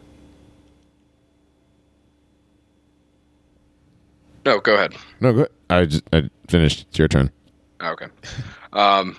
Yeah, and that's why I think all of these Supreme Court decisions, from the open carry to cops and Miranda rights, not being able to sue federal agents, all of these, I think, Roe v. Wade too, and rulings on religious freedom in schools, they're all serving to just keep the pot boiling more and more and more and create Christianity as a scapegoat. Like Dogbot said, they've been setting it up for decades. And now they finally have the enthralled, lazy society that at the drop of a hat, they can push into violence. I mean, they just do it themselves. They have these people hired and ready. They're on call to do it. But I think that they are pushing this. So that's why I think that all of these decisions, even Roe v. Wade, as wonderful as it is that millions and millions of children are going to survive now, no matter what skin color they are, it's all a monkey's paw. That's all it is. Chess moves. I don't know about you guys, but I was pretty... I'm not going to say shocked, but the lack of destruction in major cities around our continent-wide strip mall of Lubricanda this weekend, it was pretty tame. Yeah, it was, because nobody that really riots, theory, right? Nobody that really riots has a reason to be really angry. Right, like if you can't get the blacks to loot, you're not going to get the wanton destruction out of the inner cities that you want. So like when it comes to these racial things, like cops doing a bad apprehension, right? You can, an apprehension that's gone bad, you can really whip them up in a frenzy. You can have these the same types with the megaphones and the black masks, agitating them to a frenzy. But for something like this, you ended up with just a bunch of dysgenic mutants twerking on a hill in downtown Dallas. And maybe like a few things spray painted and stuff. But, some of these cities were taking the precautions of in the downtown metropolitan areas. They were boarding up windows and everything. And they were even leaving pallets of bricks. Yeah. The magic brick dwarves even reappeared. The brick dwarves showed back up, and bricks were everywhere. Not a single brick was tossed, except in Arizona. I believe there was like one actual scuffle with the cops. But you saw a lot of videos of cops that were they were lined up and ready to go. I mean, you've seen them for the past week of them like just manhandling somebody to the ground and they run away. Like nothing has been like the last summer. Nope, nothing yet. That's why Jodie Sweetin got it. Did you see? What's her name from Full House? The middle child. Yeah, Jodie Sweetin. Yeah, she got laid out. Wrecked. Not really though. It was kind of a retarded like mosh pit, like half-ass mosh pit push. Yeah, it looked a little bit like basketball flopping. Yeah. Like the two guys jump for the rim at the same time, and one has an incidental touch, and he falls to the ground. He's like, trying to draw the foul. Now, what you are going to get? Did we talk about this at all last week? Did we mention the Reddit post, the really long Reddit post calling for Antifa and everybody to like invade rural areas and start burning churches and killing people? No, we did not get a chance to talk about that. Okay, but that's all you're going to see, right? From those guys, at least, that's all you're going to see, unless it's Nog's mad about something or the feds just sending out their men. There are men who live in small towns who, if they read that Reddit post, like it would break through their jeans. There are memas in East Tennessee that will take out like entire waves of the rural. Come to the rural areas. We dare you. And they know that, and they can't do anything about it. That's all we're going to see from them is these ridiculous fan some Twitter communist with a they them pronoun. Zer. Ukraine flag, don't forget that. Come on. Oh right, the Ukraine flag and the COVID vax. Boosted. There simply aren't enough beta male commie orbiters around some of these loud anarchist feminist types. They know they weren't going to get a crumb last weekend, right? So they're not gonna go out. Like, they were probably keeping their distance. Hey, they may have gotten a text. Why aren't you up here protesting with us? I was just gonna give you ladies your space to grieve. Just giving you space. I need to make TikTok videos screaming. I don't feel like men's voices are something that need to be heard right now, or something. Anything other than being with it. Yeah, there's probably like a list of intersectional nonsense that they could rattle off back and feel comfortable that they won't be blocked by next week. That's a very specific sequence of events you seem to know a lot about. Dogbout's very familiar with the thirsty crowd. Right. Uh-huh. So talking shit. What? Who? What? No, but specific as that is, you're right. Absolutely. Yeah, these guys have nobody wants to be around these women. Do you see these women that's screaming?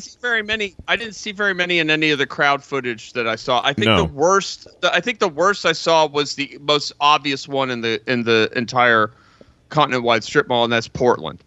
Right? And I saw some bad stuff going on in downtown LA, but basically it was pretty much crickets. And I thought it was supposed to be a weekend of rage. Well, it wasn't really crickets. There was that one guy was standing there with the thing behind him. My choice. My choice. That guy's poor ears. Yeah, the band video or whatever footage of the one guy getting in the guy's face saying, "I love dead kids," or something like that. That was pretty. You could tell that boy has never caught a hand to the face. Right. The guy that said it to him? Yeah. I don't know, man. I was really hoping the guy would go with the physical assault, but he got his close. He got really triggered when he said, "What? So what? No masks?" The guy was about 20 feet away when he said that, and then he stormed back, and I was like, "Uh-oh, here it comes." But then saying what that guy said, I don't know. I wish we had the footage, but he's like, "I love to kill kids." Yeah, it's really what the fuck, man. One thing that we've got in the South, and all of you guys know this too.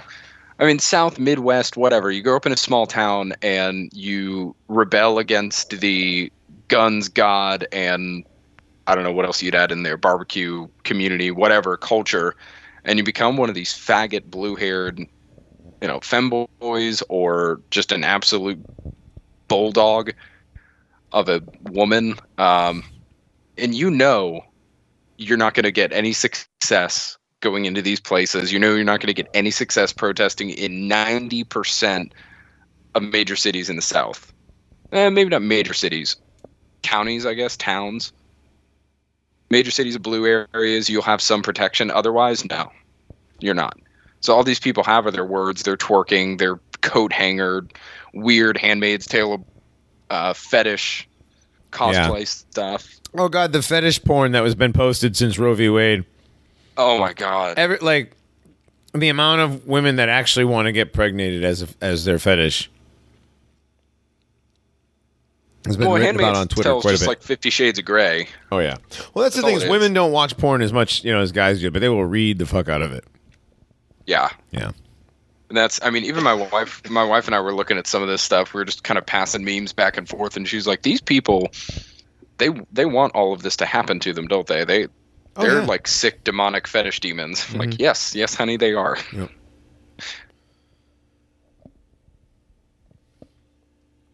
They're really sick people. These. So I can't some of the stuff I've read. It's really bad. All right, what else? Videos. The video. Yeah, the videos. The demonic women. Oh my God. We have. Oh, no, we don't have any of those. No. We're not going to show those on the show. We don't need to do that. Yeah, please not, because we have a no nudity policy. Do you want to show the? We have two videos. They're completely different subjects. Johnny, do you remember the two that we've got? Which ones we got? So we have the weird crowd with the stuff moving through it. That you mean the demon moving through demon movie, yeah. Do we want to pop that up real quick? I mean, we could, but got a couple minutes. We can go through both of them. What's the other one? The other one is the magical Hulk truck that derailed an entire train.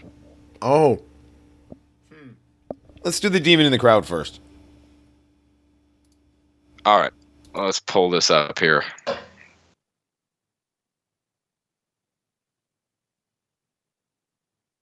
I hope that this is full screening. Probably not. There we go. So it's in the Google Drive for you guys to watch it too. But so you guys have all watched this, right? In the middle of the video. Yeah. There's this weird, just inky black substance that's moving through this crowd. Yeah, just around. I've seen this sort of thing before, and it's an incredibly bizarre phenomenon. The only explanation is demons moving through the crowd, feeding off the negative energy. There's nothing of physical substance that can do what is going on in this video. Right, and this is from what? From a protest from this weekend? Or is this... Yeah. What is this from? I believe so. I remember is the comment was saying it was from this weekend. Okay, because we've seen this same sort of thing. Remember Astroworld? There was one of these? Yes. So... There were some that were jumping over the crowd and running over people. Yep. I believe I saw some of the some footage from the G8 protests, the anarchist protests from Oregon that happened in the mid-aughts. Do you know what I'm talking about? And there was a similar phenomenon that occurred in that before, and then right after that time, chronologically, is when there was a massive eruption of violence. Coincidence? Don't think so. Yeah, I was gonna say these things. I mean, these beings feed off of negative emotion. I hate saying this, but negative energy that's given off, and these places are concentrated darkness. Well, there's so much hate. There's so much hate and disgust, and and a lack of God in people's lives in these crowds. Well, yeah. So especially this crowd, the pro-abortion crowd. The vacuum of that just draws this shit right in. Mm-hmm. Yeah, and sorry, go ahead, Johnny. Oh no, I was just agreeing. I am a firm believer that anybody who is not saved, I'm not trying to preach or anything, but anybody who's not saved and condones these kinds of things or takes part, that is enough of a door for something very, very, very dark to enter into you. And that's why I think we're seeing this uptick in these people. We're talking in chat, the past couple of days, and see so many videos of these people that just look like they're manifesting demons in their eyes. Right. I mean, that one video we watched, and somebody took a screenshot of the woman's face, that coal burner that was screaming. I mean, the sounds that come out of these women and what happens to their faces and their eyes, like they turn into something else, and her eyes went black. Animalistic. Oh, very animalistic, yeah. I mean, it's like that one, there was a lady who got picked up by ICE. She was this older, 50s Mexican lady. Yeah, the Mexican lady one. That's so weird, that one. Yeah. Yeah, I won't watch that ever again. I watched it like 3 times about a year ago, and that was it. But she just goes off. She's sitting there. I'm sorry, go ahead. Oh, it's just saying she's sitting there, and then all of a sudden she is just going off, and it takes 2 guys to try and shove her in the van and shut the door. So there's a line between oppression, like demonic oppression, and possession, and she had crossed the line into possession. Like you will see some people who are empty of the Holy Spirit. They've done everything in their lives to try to drive themselves away from God, and they let in all this evil, awful stuff, and it creates a sense of oppression, right? And you'll see this happen with definitely the pro-abortion crowd. They're whipped up into a frenzy, into where they allow this like oppressive force to dominate their actions and words. Just like the guy that was yelling at the dude saying, "I love to kill kids," like that. There's literally something else that he has allowed within him to push his body to do those actions and things. Right, because that is that's not a normal human behavior to act like that. And I'm not giving the guy an out or an excuse for being that way, but there's a series of actions and decisions that we make that push ourselves away from that, from God, what God has designed for us. Right, and by participating in that kind of stuff, you definitely allow darker things into you. I mean, as an abortionist, come on, like you have to. Yeah. You have to be on a different level of humanity. Since they overturned Roe versus Wade, do you think they'll let Scott Rader out? No.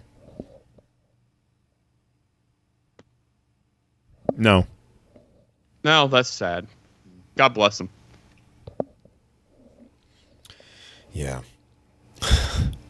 All right. Moving along. What do we have left? We have... Do we do COVID stuff? Well, we have the... Oh, sorry. Go ahead. We have the good news from a friend of mine. Oh, yeah. Yeah, tell us about that. All right, let me pull that up real quick. Yeah. Let's see. I've got it in... I had 3 screenshots.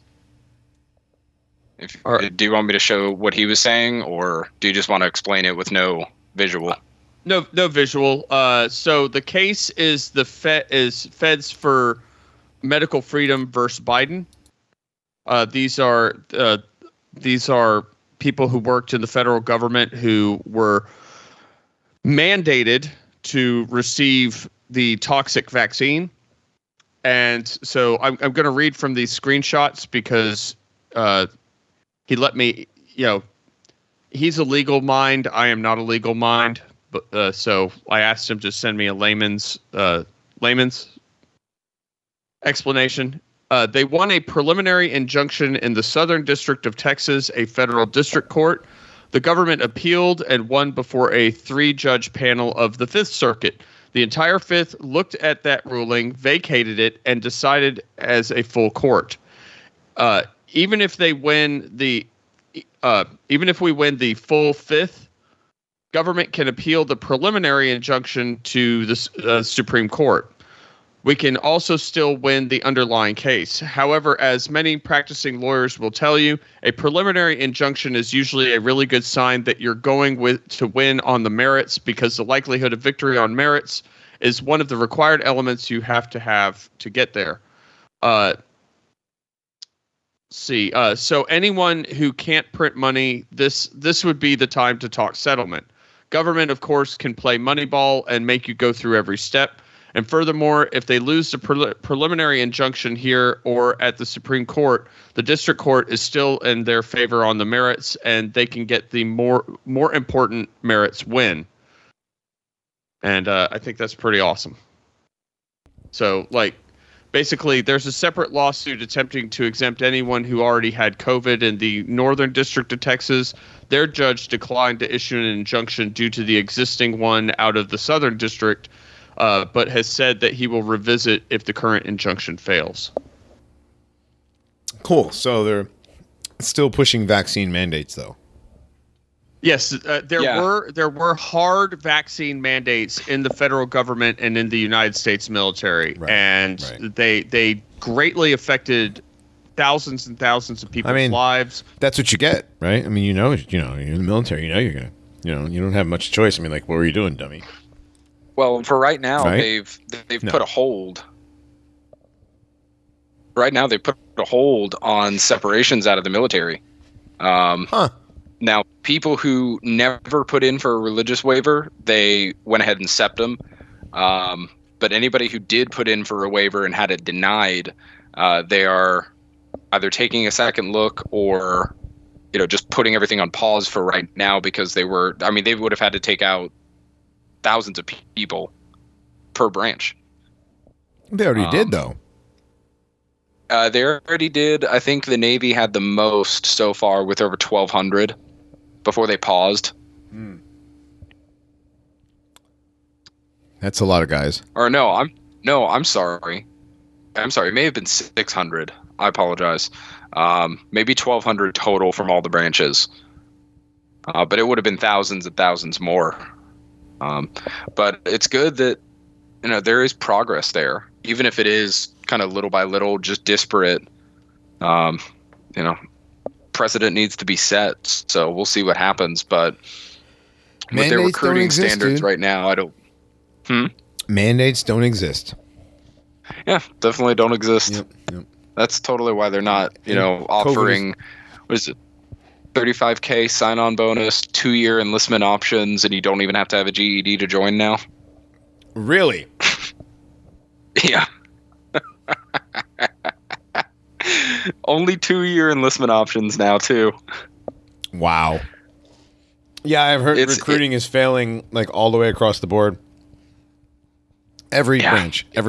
Even Space Force. You would think people would be lining up in droves to sign up for Space Force. No, because all Space Force exists for is it's all just a propaganda show. Right. It's not a legitimate branch. I mean, none of them at this point are legitimate. I just saw a Navy-sanctioned drag show. I know, I saw that. Oh, my God. That's hilarious. A legitimately sanctioned drag show on a base. Ridiculous. Laughing stock of any military ever. And they're all in uniform. They're all in PT, like the PT uniform or actual NWUs. Sitting there watching this drag queen in a really, I don't know how gay or how much gayer you can get than the normal dress whites, but anyways, though, back to it. That is really great to talk about that. Even little by little, successes are happening. Yes. But a lot of people already got it. Because they had to. Yeah, the majority of people got it. I feel no sympathy. They wanted to get it so that either they could keep their job because they were scared of what was out there. They had no faith, or they just really, really, really wanted to go to a bar again. And there's that, yeah. You sell your soul so you can go out and drink and get turned down by Seattle hoes. Well, I knew a guy that got it so he could get promoted. Ah. Also, that's very specific, Reinhardt.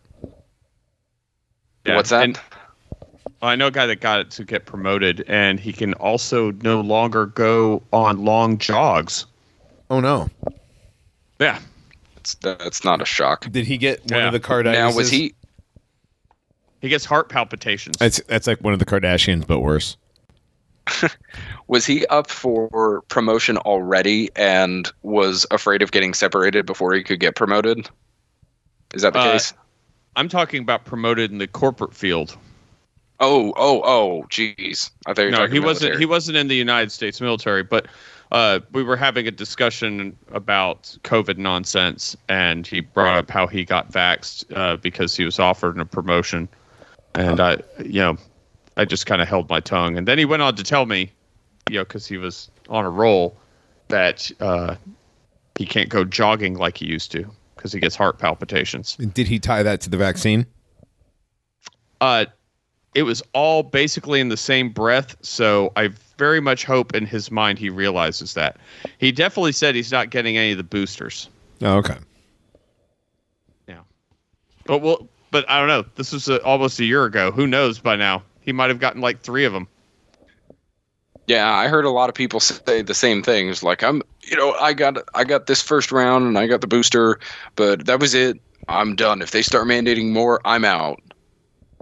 Yeah, well, you're already in for 2. Yeah, dude, you already did it. So in for a penny, in for a pound. Keep going. Yeah. Ugh. Amazing. Like I said, I feel no sympathy for any of them. I know a couple guys who did it because they have to have insurance because their kids are sick, or they have to have insurance because they adopted their grandson because their daughter's a drug addict and they had to take care of their grandkids. So they'd have to have the insurance, so he had to take the vaccine. Like, I know there's probably ways around all that, but there's a few stories that are really sad, I can't say I don't feel bad. I can't say I don't feel bad for that guy, Yeah, they feel like they don't have a way out, and I mean, it's easy for me to sit here and say the Lord will provide because He does. Right. But what does that help somebody, especially if they're not a believer, they don't care. So what does that help? Otherwise, it is just sad. Mm-hmm. That is a rough situation. And I'm sure there's more things that are like that out there. It's not everybody lined up like, give me the science juice. There's those. Well, you have now scientism baptisms occurring. Oh yeah, with young kids getting their COVID vax very early at like 6 months now. So like, parents that are fully invested in scientism, they are standing up for science and offering their kid for a scientism baptism. Just give them straight over to Moloch. Well, they're also doing, I noticed there was a Pride event. I think it was, I can't remember where it was, either here or Australia, but they were advertising that they would be doing unbaptisms. Oh, yes. Unbaptisms. If you were baptized or you're a Christian or whatever, the Church of Satan will unbaptize you at this Pride event. I want to say it was in the United States. I think it was. Dogbot, I think you sent that to me originally. What, do they drown you? I don't know. Thanks, Krognak. Yeah. Nice entrance. I mean, I can't imagine what else they would do. Well, I have a few ideas. I don't feel like saying them. Sure. Oh, real quick, before we get to the very end of the show, I'm going to go ahead and release Cold Pill scratch-offs for everybody on Pilled. Thank you all, Pilled, D-Live, and Odyssey for your donations and awesome chat conversations. Scratch-offs are out. We are still only a couple thousand away from our goal of 30,000. If we can hit that, that'd be awesome. Thank you, guys. Yes. Thank you all very, very much. Try not to cut in as much with donation stuff. Absolutely. All right. We will move on to... Do we have anything else? Yeah. B's the thing. Yeah. Oh. Was this you, Dogbot, posted the thing about Fife Symington? Which one is that? Former Arizona governor? No, I think somebody else put that in the chat. But that's we were talking about him. We brought him up on this weekend's. Mm-hmm. He's now a pastry chef and a business consultant. He is keying in on the anniversary of the sighting of the Phoenix Lights. He said, "I'm a pilot and I know just about every machine that flies. I'm a pilot. I can fly." Anyways, it was bigger than anything I've ever seen. It remains a great mystery. Other people saw it, responsible people. I don't know why people would ridicule it. He's basically saying that he believes that the Phoenix Lights were a real thing, a UFO. This guy, of all people. Right. He's the guy who came out when it happened with one of his aides or his campaign manager or whatever, his chief of staff, in a alien costume, trying to mock, the people that said, "Oh, it was UFO." He's, "I guess we've captured the pilot of the UFO." And that's now he's definitely, it was definitely a UFO now. He really believes in them. Well, I mean, it was unidentified and it was flying and it's an object of some kind. Sure. Oh, he's a Trekkie who enjoys discussing space travel. Symington is convinced that Earthlings will travel to distant solar systems at above the speed of light in our lifetimes. What a guy. Yeah. I mean, look, he is a pilot, all right? He knows. Mm-hmm. So if you guys had to choose between alien invasion or zombie apocalypse, which one would you choose? If I had to pick? Zombie apocalypse. Yeah, zombie apocalypse. Yeah, zombie apocalypse. Because I see that actually happening. Well, yeah, we don't really have a whole lot of time. I feel like we're already halfway there. But then again, alien invasion, I do live in Texas. Right, you've been experiencing that most of your life.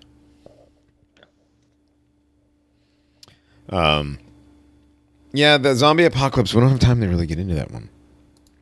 No, we could pull it up just real quick. No, we'll hang on to it. No, maybe we'll hit hang on to that. Okay, yeah, we'll hang on. It's just kind of interesting that it's an older meme. It checks out.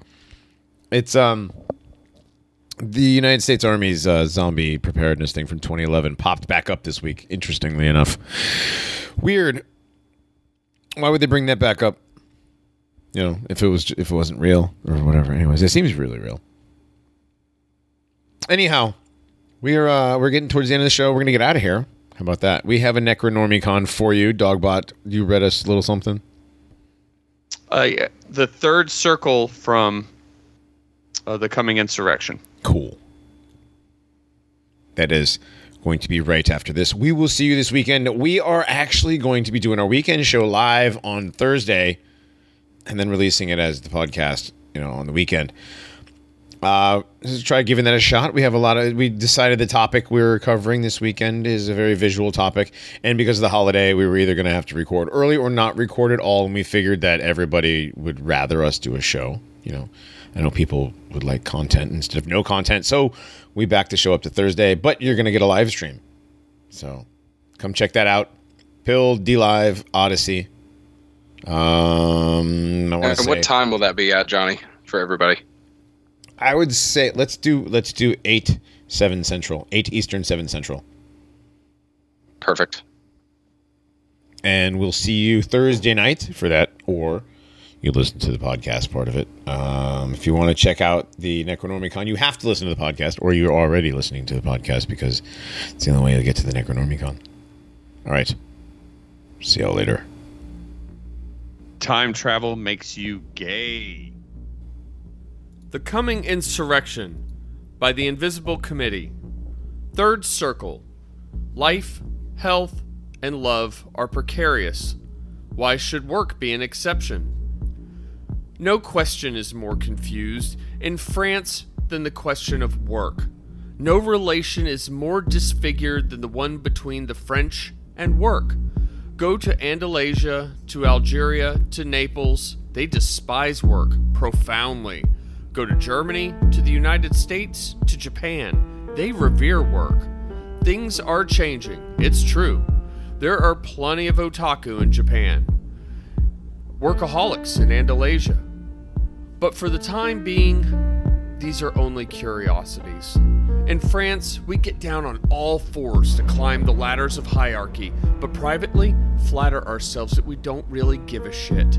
We stay at work until 10 o'clock in the evening when we're swamped, but we've never had any scruples about stealing office supplies here or there, or carting off the inventory in order to resell it later. We hate bosses, but we want to be employed at any cost. To have a job is an honor, yet working is a sign of servility. In short, the perfect clinical illustration of hysteria. While we love hating, we hate while loving. And yet we know the stupor and confusion that strike the hysteric when he loses his victim, the master. More often than not, he doesn't get over it.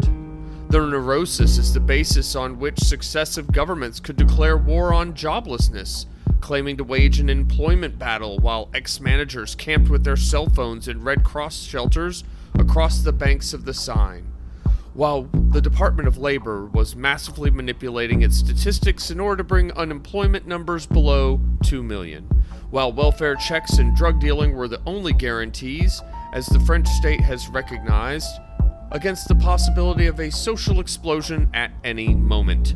It's the psychic economy of the French as much as the political stability of the country that is at stake in the maintenance of the workerist fiction. Excuse us if we don't give a fuck. We belong to a generation that lives very well in this fiction, that has never counted on a pension or the right to work, let alone rights at work. This isn't even precarious. As the most advanced factions of the militant left like to theorize, because to be precarious is still to define oneself in relation to the sphere of work, that is, to its decomposition. We attempt the necessity of finding money by whatever means, because it is currently impossible to do without it, but we reject the necessity of working. Besides, we don't work anymore. We do our time. Business is not a place where we exist. It is a place we pass through. We aren't cynical. We are just unwilling to be deceived. All of the discourses on motivation, quality, and personal investment pass us by to the great dismay of personnel managers. They say we are disappointed by business, that it failed to honor our parents' loyalty, that it let them go too quickly. They are lying.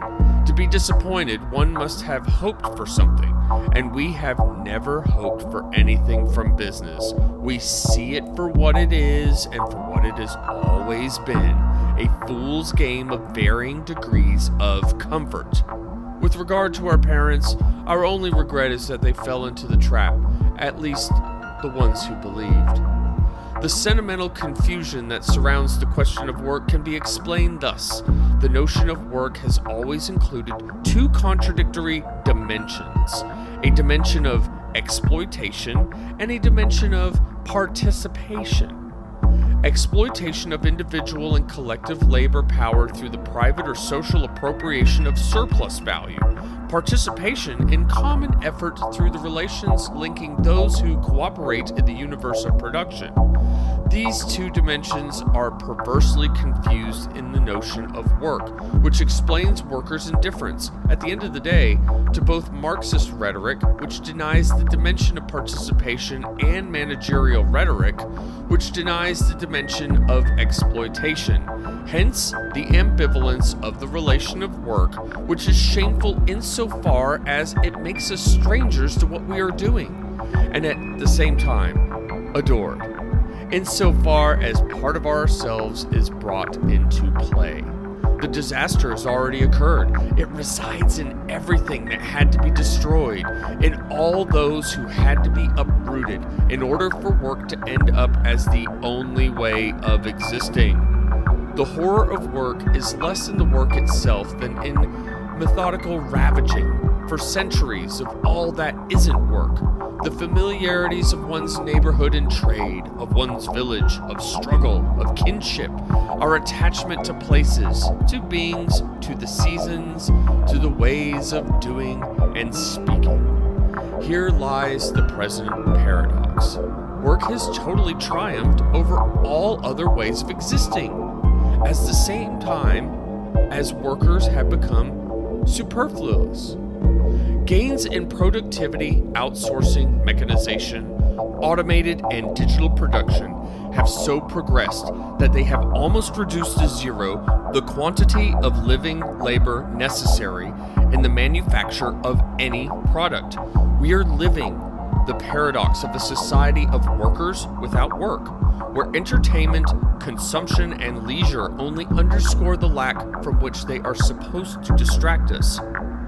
The mine at Carmu, famous for a century of violent strikes, has now been converted into Cape Discovery. It's an entertainment multiplex for skateboarding and biking, distinguished by a mining museum in which methane blasts are simulated for vacationers. In corporations, work is divided in an increasingly visible way into highly skilled positions of research, conception, control, coordination, and communication, which deploy all the knowledge necessary for the new cybernetic production process, and unskilled positions for the maintenance and monitoring of this process. The first are few in number, very well paid, and thus so coveted that the minority who occupy these positions will do anything to avoid losing them. They and their work are effectively bound in one anxious embrace: managers, scientists, lobbyists, researchers, programmers, developers, consultants, and engineers literally never stop working. Even their sex lives serve to augment productivity. A human resources philosopher writes, "The most creative businesses are the ones with the greatest number of intimate relations, business associates." A Dizer-Benz human resources manager confirms, are an important part of the business capital. Their motivation, their know-how, their capacity to innovate, and their attention to clients' desires constitute the raw materials of innovative services. Their behavior, their social and economic competence are a growing factor in the evaluation of their work. This will no longer be evaluated in terms of number of hours on the job, but on the basis of objectives obtained and the quantity of results. They are entrepreneurs. The series of tasks can't be delegated to automation, form a nebulous center of positions that, because they cannot be occupied by machines, are occupied by any old human: warehousemen, stock people, assembly line workers, seasonal workers, etc. This flexible, undifferentiated workforce that moves from one task to the next and never stays long in a business can no longer consolidate itself as a force, being outside the center of the production process and employed to plug the holes of what has not yet been mechanized, as if pulverized into a multitude of interstices. The temp is the figure of the worker who is no longer a worker, who no longer has a trade, but only abilities that he sells where he can, and whose very availability is also a kind of work. On the margins of this workforce that is effective and necessary for the functioning of the machine is a growing majority that has become superfluous. That is certainly useful to the flow of production, but not much else, which introduces the risk that in its idleness will set about sabotaging the machine. The menace of the great demobilization is the specter that haunts the present system of production. Not everybody responds to the question, why work, in the same way as this ex-welfare recipient: for my well-being, I will have to keep myself busy. There is a serious risk that we will end up finding a good use for your very idleness. This floating population must be kept occupied, but to this day, they have not found a better disciplinary method than wages. It's therefore necessary to pursue the dismantling of social gains, so that the most restless ones, those who will only surrender when faced with the alternative of dying of hunger or stagnating in jail, or lured back to the bosom of wage labor. The burgeoning slave trade in personal services must continue. Cleaning, catering, massage, domestic nursing, prostitution, tutoring, therapy, psychological aid, etc. This is accompanied by a continual raising of the standards of security, hygiene, control, and culture, by an accelerated recycling of fashions, all of which establish the need for such services. We now have human parking meters, people who will wait around on the street and deliver you your parking slip, and if it's raining, will even rent you an umbrella. The order of work was the order of a world. The evidence of its ruin is paralyzing to those who dread what will come after. Today, work is less tied to the economic necessity of producing goods than to the political necessity of producing producers and consumers and of preserving by any means necessary the order of work. Producing oneself is becoming the dominant occupation of a society where production is no longer as an object. Like a carpenter who's been evicted from his shop and in desperation sets about hammering and sawing himself. All of these young people smiling for their job interviews, who have their teeth whitened to give them an edge, who go to nightclubs to boost their company spirit, who learn English to advance their careers, who get divorced or married to move up the ladder, who take courses in leadership or practice self-improvement in order to better manage conflicts. The most intimate self-improvement, says one guru, will lead to an increased emotional stability, to smother you, and more open relationships, to sharper intellectual focus, and therefore to a better economic performance. This swarming little crowd that waits impatiently to be hired while doing whatever it can seem natural is the result of an attempt to rescue the order of work through the ethos of mobility. To be mobilized is to relate to work not as an activity but as a possibility. If the unemployed person removes his piercings, goes to the barber, and keeps himself busy with projects, if he really works on his employability, as they say, it's because this is how he demonstrates his mobility.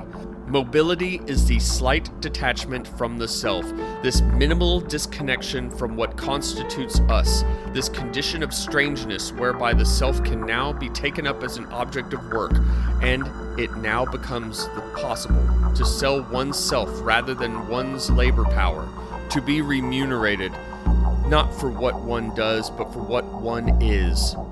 For our exquisite mastery of social codes, for our relational talents, for our smile and our way of presenting ourselves. This is the new standard of socialization. Mobility brings about a fusion of the two contradictory poles of work. Here, we participate in our own exploitation, and all participation is exploited. Ideally, you are yourself a little business, your own boss, your own product.